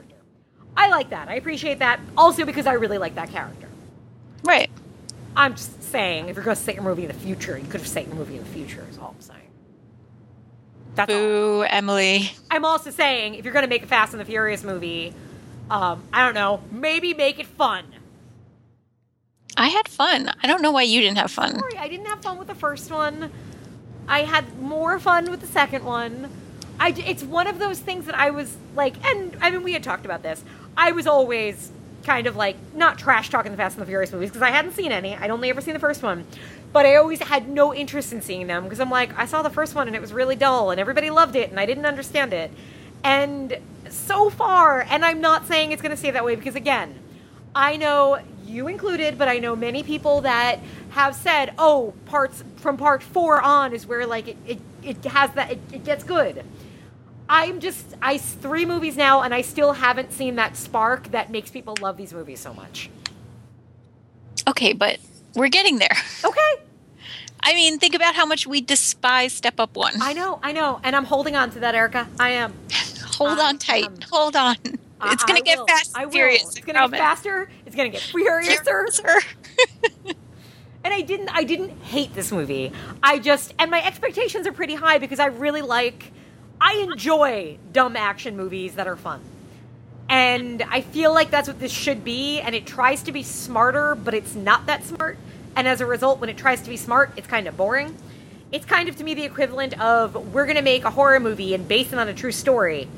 Fuck, that means you're going to make a really boring horror movie, because if it was really based on a true story, everybody would have heard about the true story and it would have been wacky. So it's that, like, limiting factor that I feel like these movies have to keep doing, where they're supposed to be really over the top, like 80s style. Like, and I'm comparing it, let's just compare it to The Expendables, which is not a great comparison, but I think it also explains my stance on it. I like The Expendables because I like that kind of throwaway logic, and let's just have fun. We're making an action movie, damn it. We're going to give you a good time. And I feel like this movie doesn't necessarily have that same sentiment that I want it to. Okay. I can accept that, but we'll get there. Okay.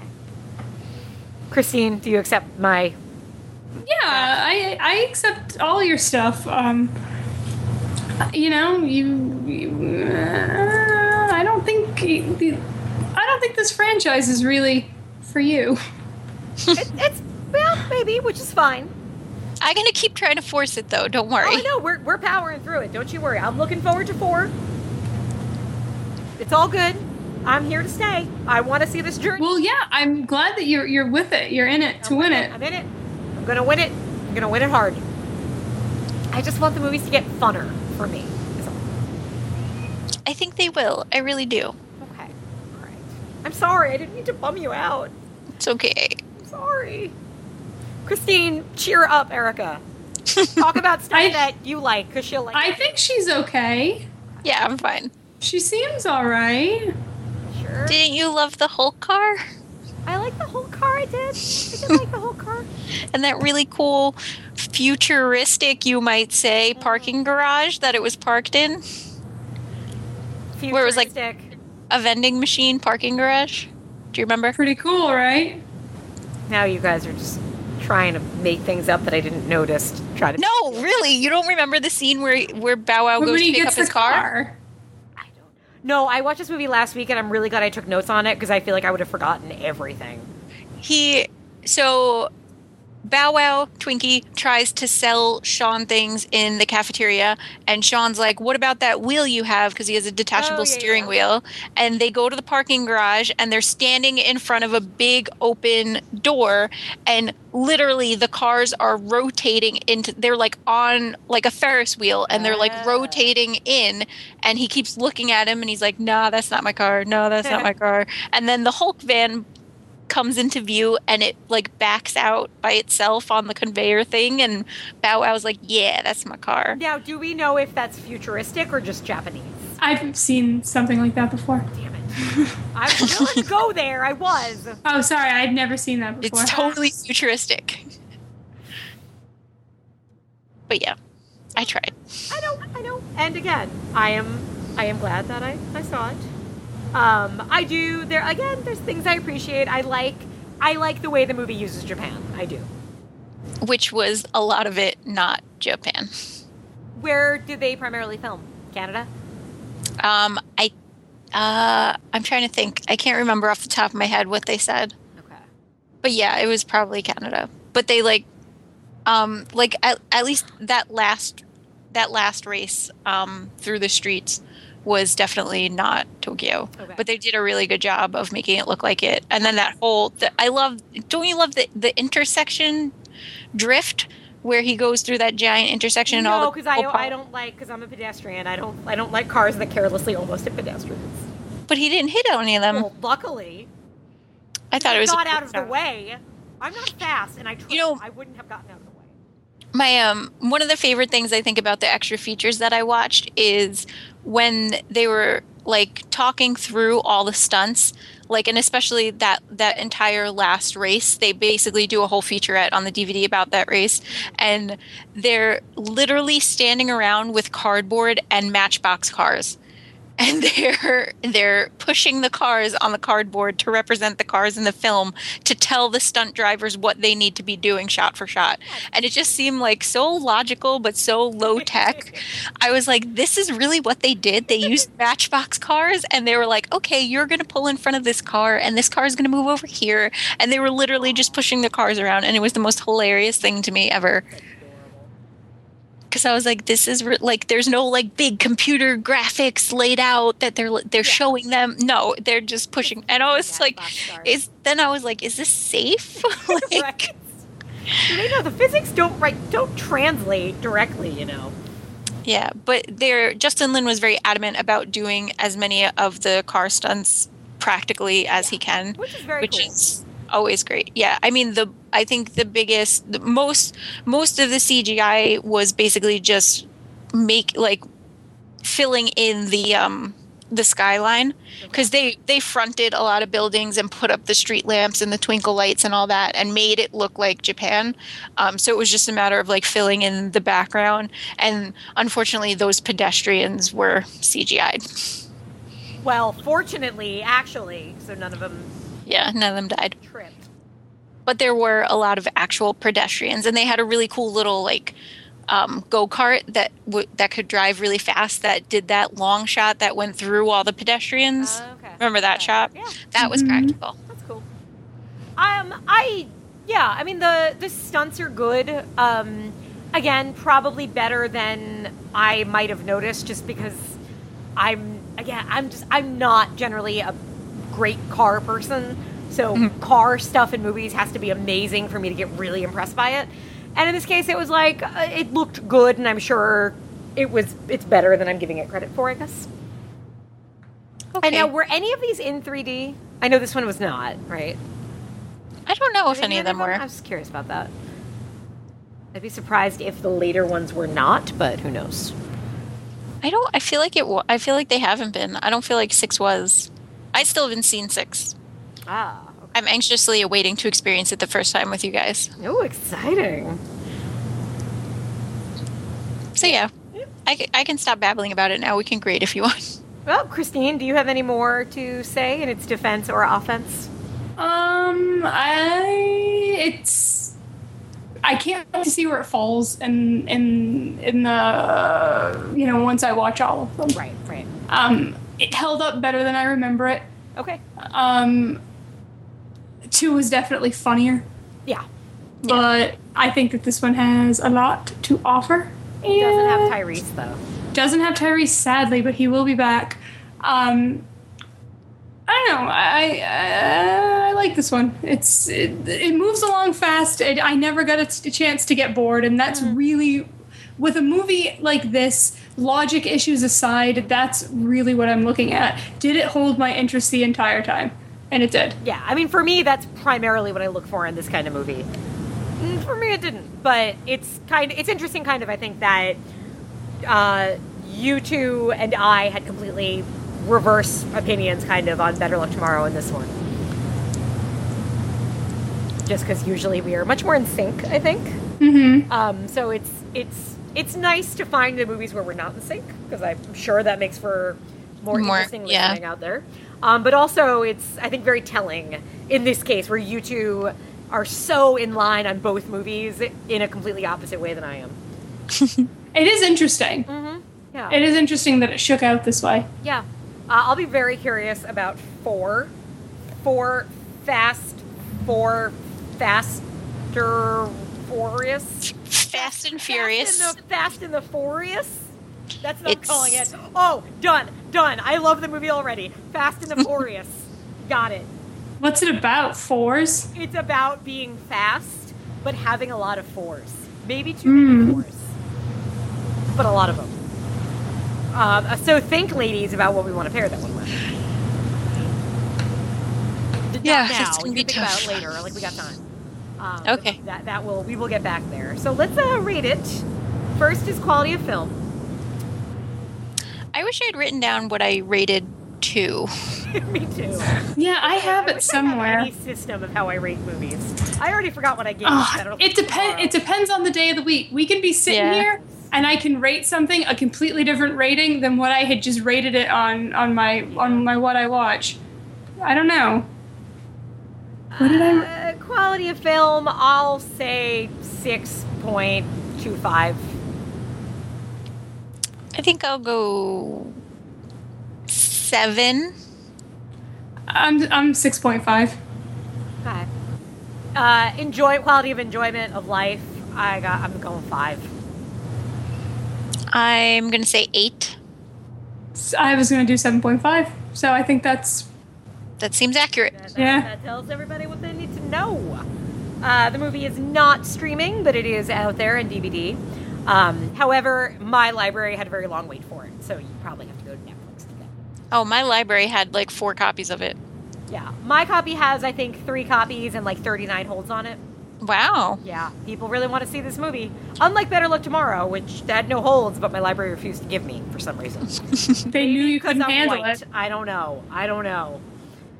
But so we will come back in sometime probably later next month with Fast and the Furious and whatever we decide to pair that with. In the meantime, before we say some goodbyes and tell you the next non-Fast and Furious movies that we're going to do, we're going to leave you with some Netflix instant recommendations, are we not? Yeah. We are. Okay. Erica 1.0.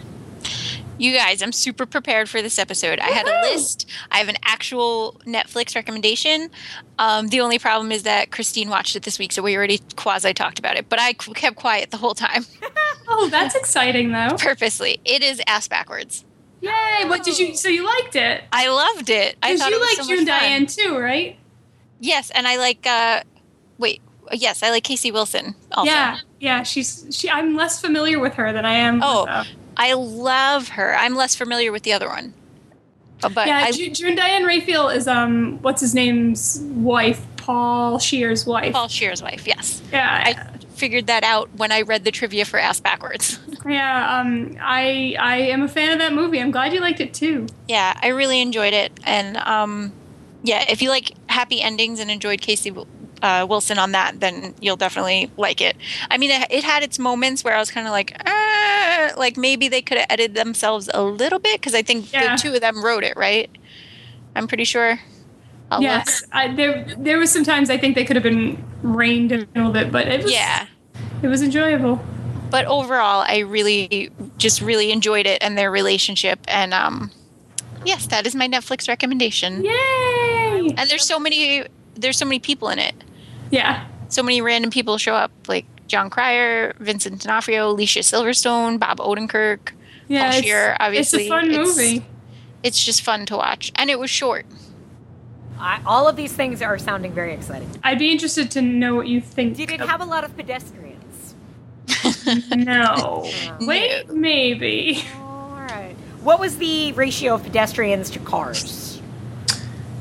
I think there were more cars. I don't know about this, guys. Well, it's a road trip movie, so. Oh, okay. All right. So they're in the car, so that's okay. All right. Christine, what is your recommend? I don't know if you've seen this. I think you might have recommended it. It's like I file it away subconsciously. And then I'm like, oh, that's probably why I watched it. That's nice. Well, yeah, I watched Timer. Finally. Nope. Have you seen Timer? I don't know what this movie is. Okay, okay, good. It's an Emma Caulfield movie. Okay. I saw that you had posted something about this on Facebook. A lot of people said that I would like it. like, oh, this is right up your alley. I was kind of holding off because it seemed too romantic comedy, like sappy for me. Okay. It is a romantic comedy, but not in the dirty way people use it. It is funny and cute, and there's romance in it. Okay. I don't know if I want to give away the most exciting part of it, but if you watch it, which you should, they open and you see Emma Caulfield and you're like, oh, Emma Caulfield, how exciting. And then there's a man on screen and he's of no consequence and you never see him again. And then the third person that comes on screen is super exciting, so you should watch it. Okay. It's a Buffy thing. Now I have to watch it just to know all these men you speak of. You could just look at the IMDb for it, honestly. And you'll see a name and you'll be like, oh, okay. Okay.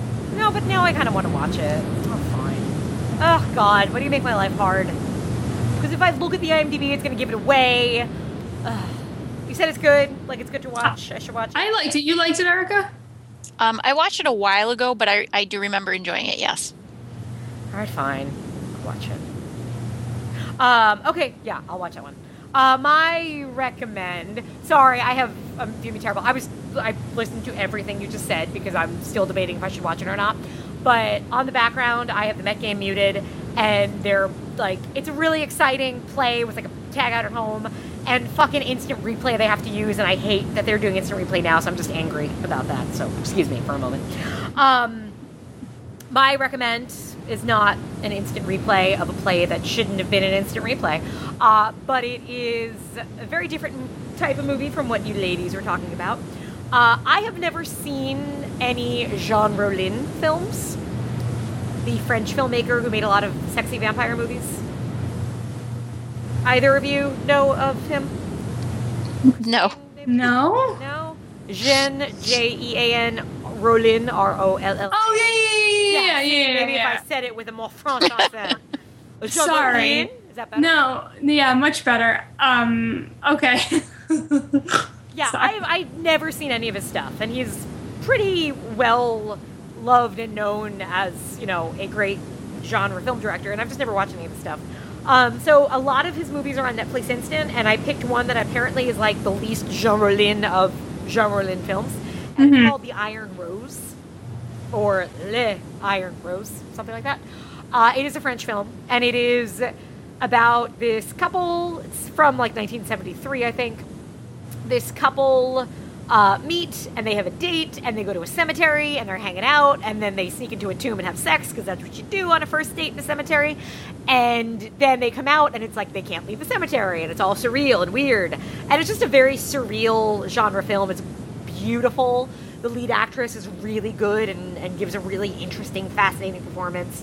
I don't understand what it meant. I don't really know what happened, but I found it a really, very hypnotizing watch. Mm-hmm. So if you're in the mood for something kind of like just eerie and slow, then I recommend The Iron Rose. So okay, then. So we're covering every mood you're in. Romance, comedy, surreal, cemetery, sexy horror movie. And now the last thing we shall do before we exit, what we're going to cover when next we meet. Christine, do you remember what movie you picked? I picked, is it called Passion or Passions? I think it's called Passions. We can talk about Passions. Like the show? That ran on NBC. Is it Passion? The little... I know, it is Passion. Okay, I kept getting confused because it doesn't seem like it has such a simple title. But it's hard to pronounce because I think the one S is backwards, so it's probably like Passion or something. Right? Am I crazy about that? Like, isn't on the title Passion, like one of the S's inversed? Not that I see. Are you drunk? Maybe? Let's see. I don't think so.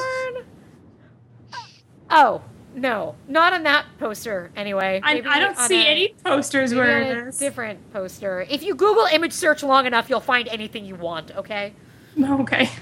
Maybe an inverted S for a different movie by that name. Or that, maybe. Maybe I'm thinking of the Sondheim musical. I don't know. Point being, Christine picked Passion, which is a Brian De Palma movie. Very divisive, I know. Woohoo! Got some lesbian action in it, I believe. Noomi Rapace is in it. I've seen it, and I didn't know what I thought of it, so I think I need to see it again. All right, it's been way back in episode 2 was the last time I think that we did a Brian De Palma film, so it's a good time to follow back. And we're going to pair that. Now, those of you who are in our Facebook group know that I started a post on our page of movie recommends, because I know our listeners have great recommendations, and we listen, and I remember them, and then I forget them, and then I can't remember who said them anyway. Like right now that I said that, I realized. Oh, I forgot. I think it's Eric. I think it might be Eric. This movie was recommended to us like a year ago. I is smart. And I was I can't even remember what, I was like a show where I'm like, oh, we should do this. And then I changed my mind and we did something else. But because we're basically just doing another very female-centric cast with a little bit of a lesbian action, we are going to go with, we'll say Eric, but we'll confirm that next time, pick Foxfire. We're starring a very young, post-nose job, but pre-bad Brad Pitt, Angelina Jolie. I don't even know what this is, so I have no idea. I saw it when I was homesick from school way back in high school. I remember that very distinctly. It is a kind of coming-of-age-ish girl power movie. But this is the movie with Jenny Lewis in it, isn't it? And somebody posted, maybe Jeremy posted a picture on our Facebook about it. Yes, way back when. Yes, we are finally covering it. Warning, get it soon, because I think it's listed as a short wait on Netflix. So damn it. But short wait usually come pretty quick, so we can hope for the best. And then Erica will come back to join us when we do some Fast and Furious. Yes. And take this waltziest, whatever else we will bring her back for. That would be an awful weird pairing. So man, I can get down with talking about some Take This Waltz. Eventually, we'll find the right pairing for it. Okay. All right. Where can Erica? Would you like to tell people where to stalk you, or give them some misleading information and have them stalk someone you don't like? I'm a member of the Feminine Critique Facebook group. You can find me there. My name's Erica. I'm in there. Well done. On the Facebook. I don't use Twitter, so I'm not going to give it out. All right, sounds good. We sort of use Twitter sometimes. If you'd like to see if we're actually using it on that given day, you find us on Twitter at Feminine Podcast. Mm-hmm. And on Facebook, you can find us at the Feminine Critique, where we have a group and we talk about stuff, and you should go there for things. You should do that. You should go there for things. You should. You should not, however, embark on an odyssey of cocaine and test answers for your high school class. It does not lead to good things. Correct. But you should drift. I think that's what we concluded, right? Yes. Drifting is good? Mm-hmm. Drifting is good. All right. So on that note, drift away, our lovelies. Bye. Bye.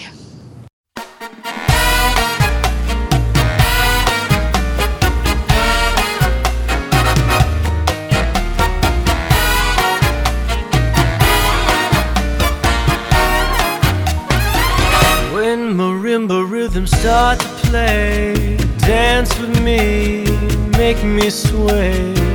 Like a lazy ocean hugs the shore, hold me close, sway me more. Like a flower bending in the breeze, bend with me, sway with ease. When we dance you have a way with me, stay with me, sway with me.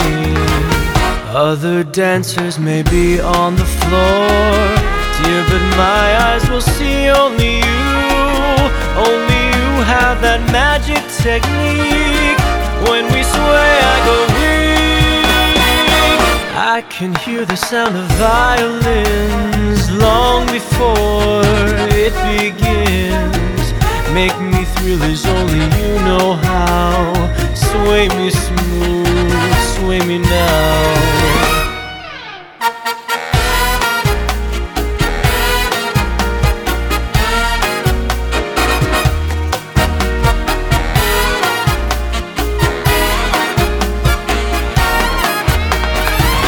Other dancers may be on the floor, dear, but my eyes will see only you. Only you have that magic technique.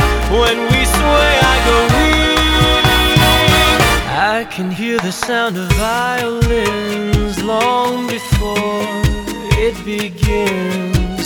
Make me thrill as only you know how. Sway me smooth, sway me now. When marimba rhythms start to play, dance with me, make me sway. Like a lazy ocean hugs the shore. Hold me close, sway me more. Like a flower bending in the breeze, bend with me, sway with ease. When we dance you have a way with me. Stay with me, sway with me. When marimba start to play, hold me close, make me sway. Like an ocean hugs the shore. Hold me close, sway me more. Like a flower bending in the breeze, bend with me, sway with ease. When we dance you have a way with me. Stay with me, sway with me.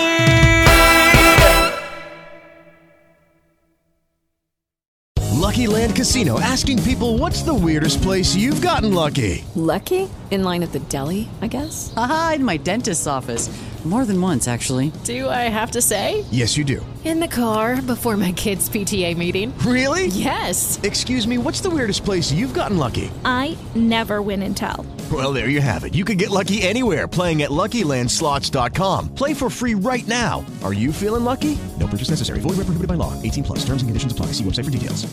If you only have a 401k, you're not getting the most for retirement. Wait, what? Add a Robinhood IRA on top, then they'll boost it by 3%. You can do that? And if you transfer in any retirement account, you get 3% on top of that. Is there a limit to the match? No limit. Robinhood Gold gets you the biggest contribution match of any IRA on the market. Sign up for Robinhood Gold at Robinhood.com/boost by April 30th. Subscription fees apply. Investing involves risk. 3% match requires gold for 1 year from first match. Must keep IRA for 5 years. Match on transfers subject to additional terms and conditions. Robinhood Financial LLC, member SIPC.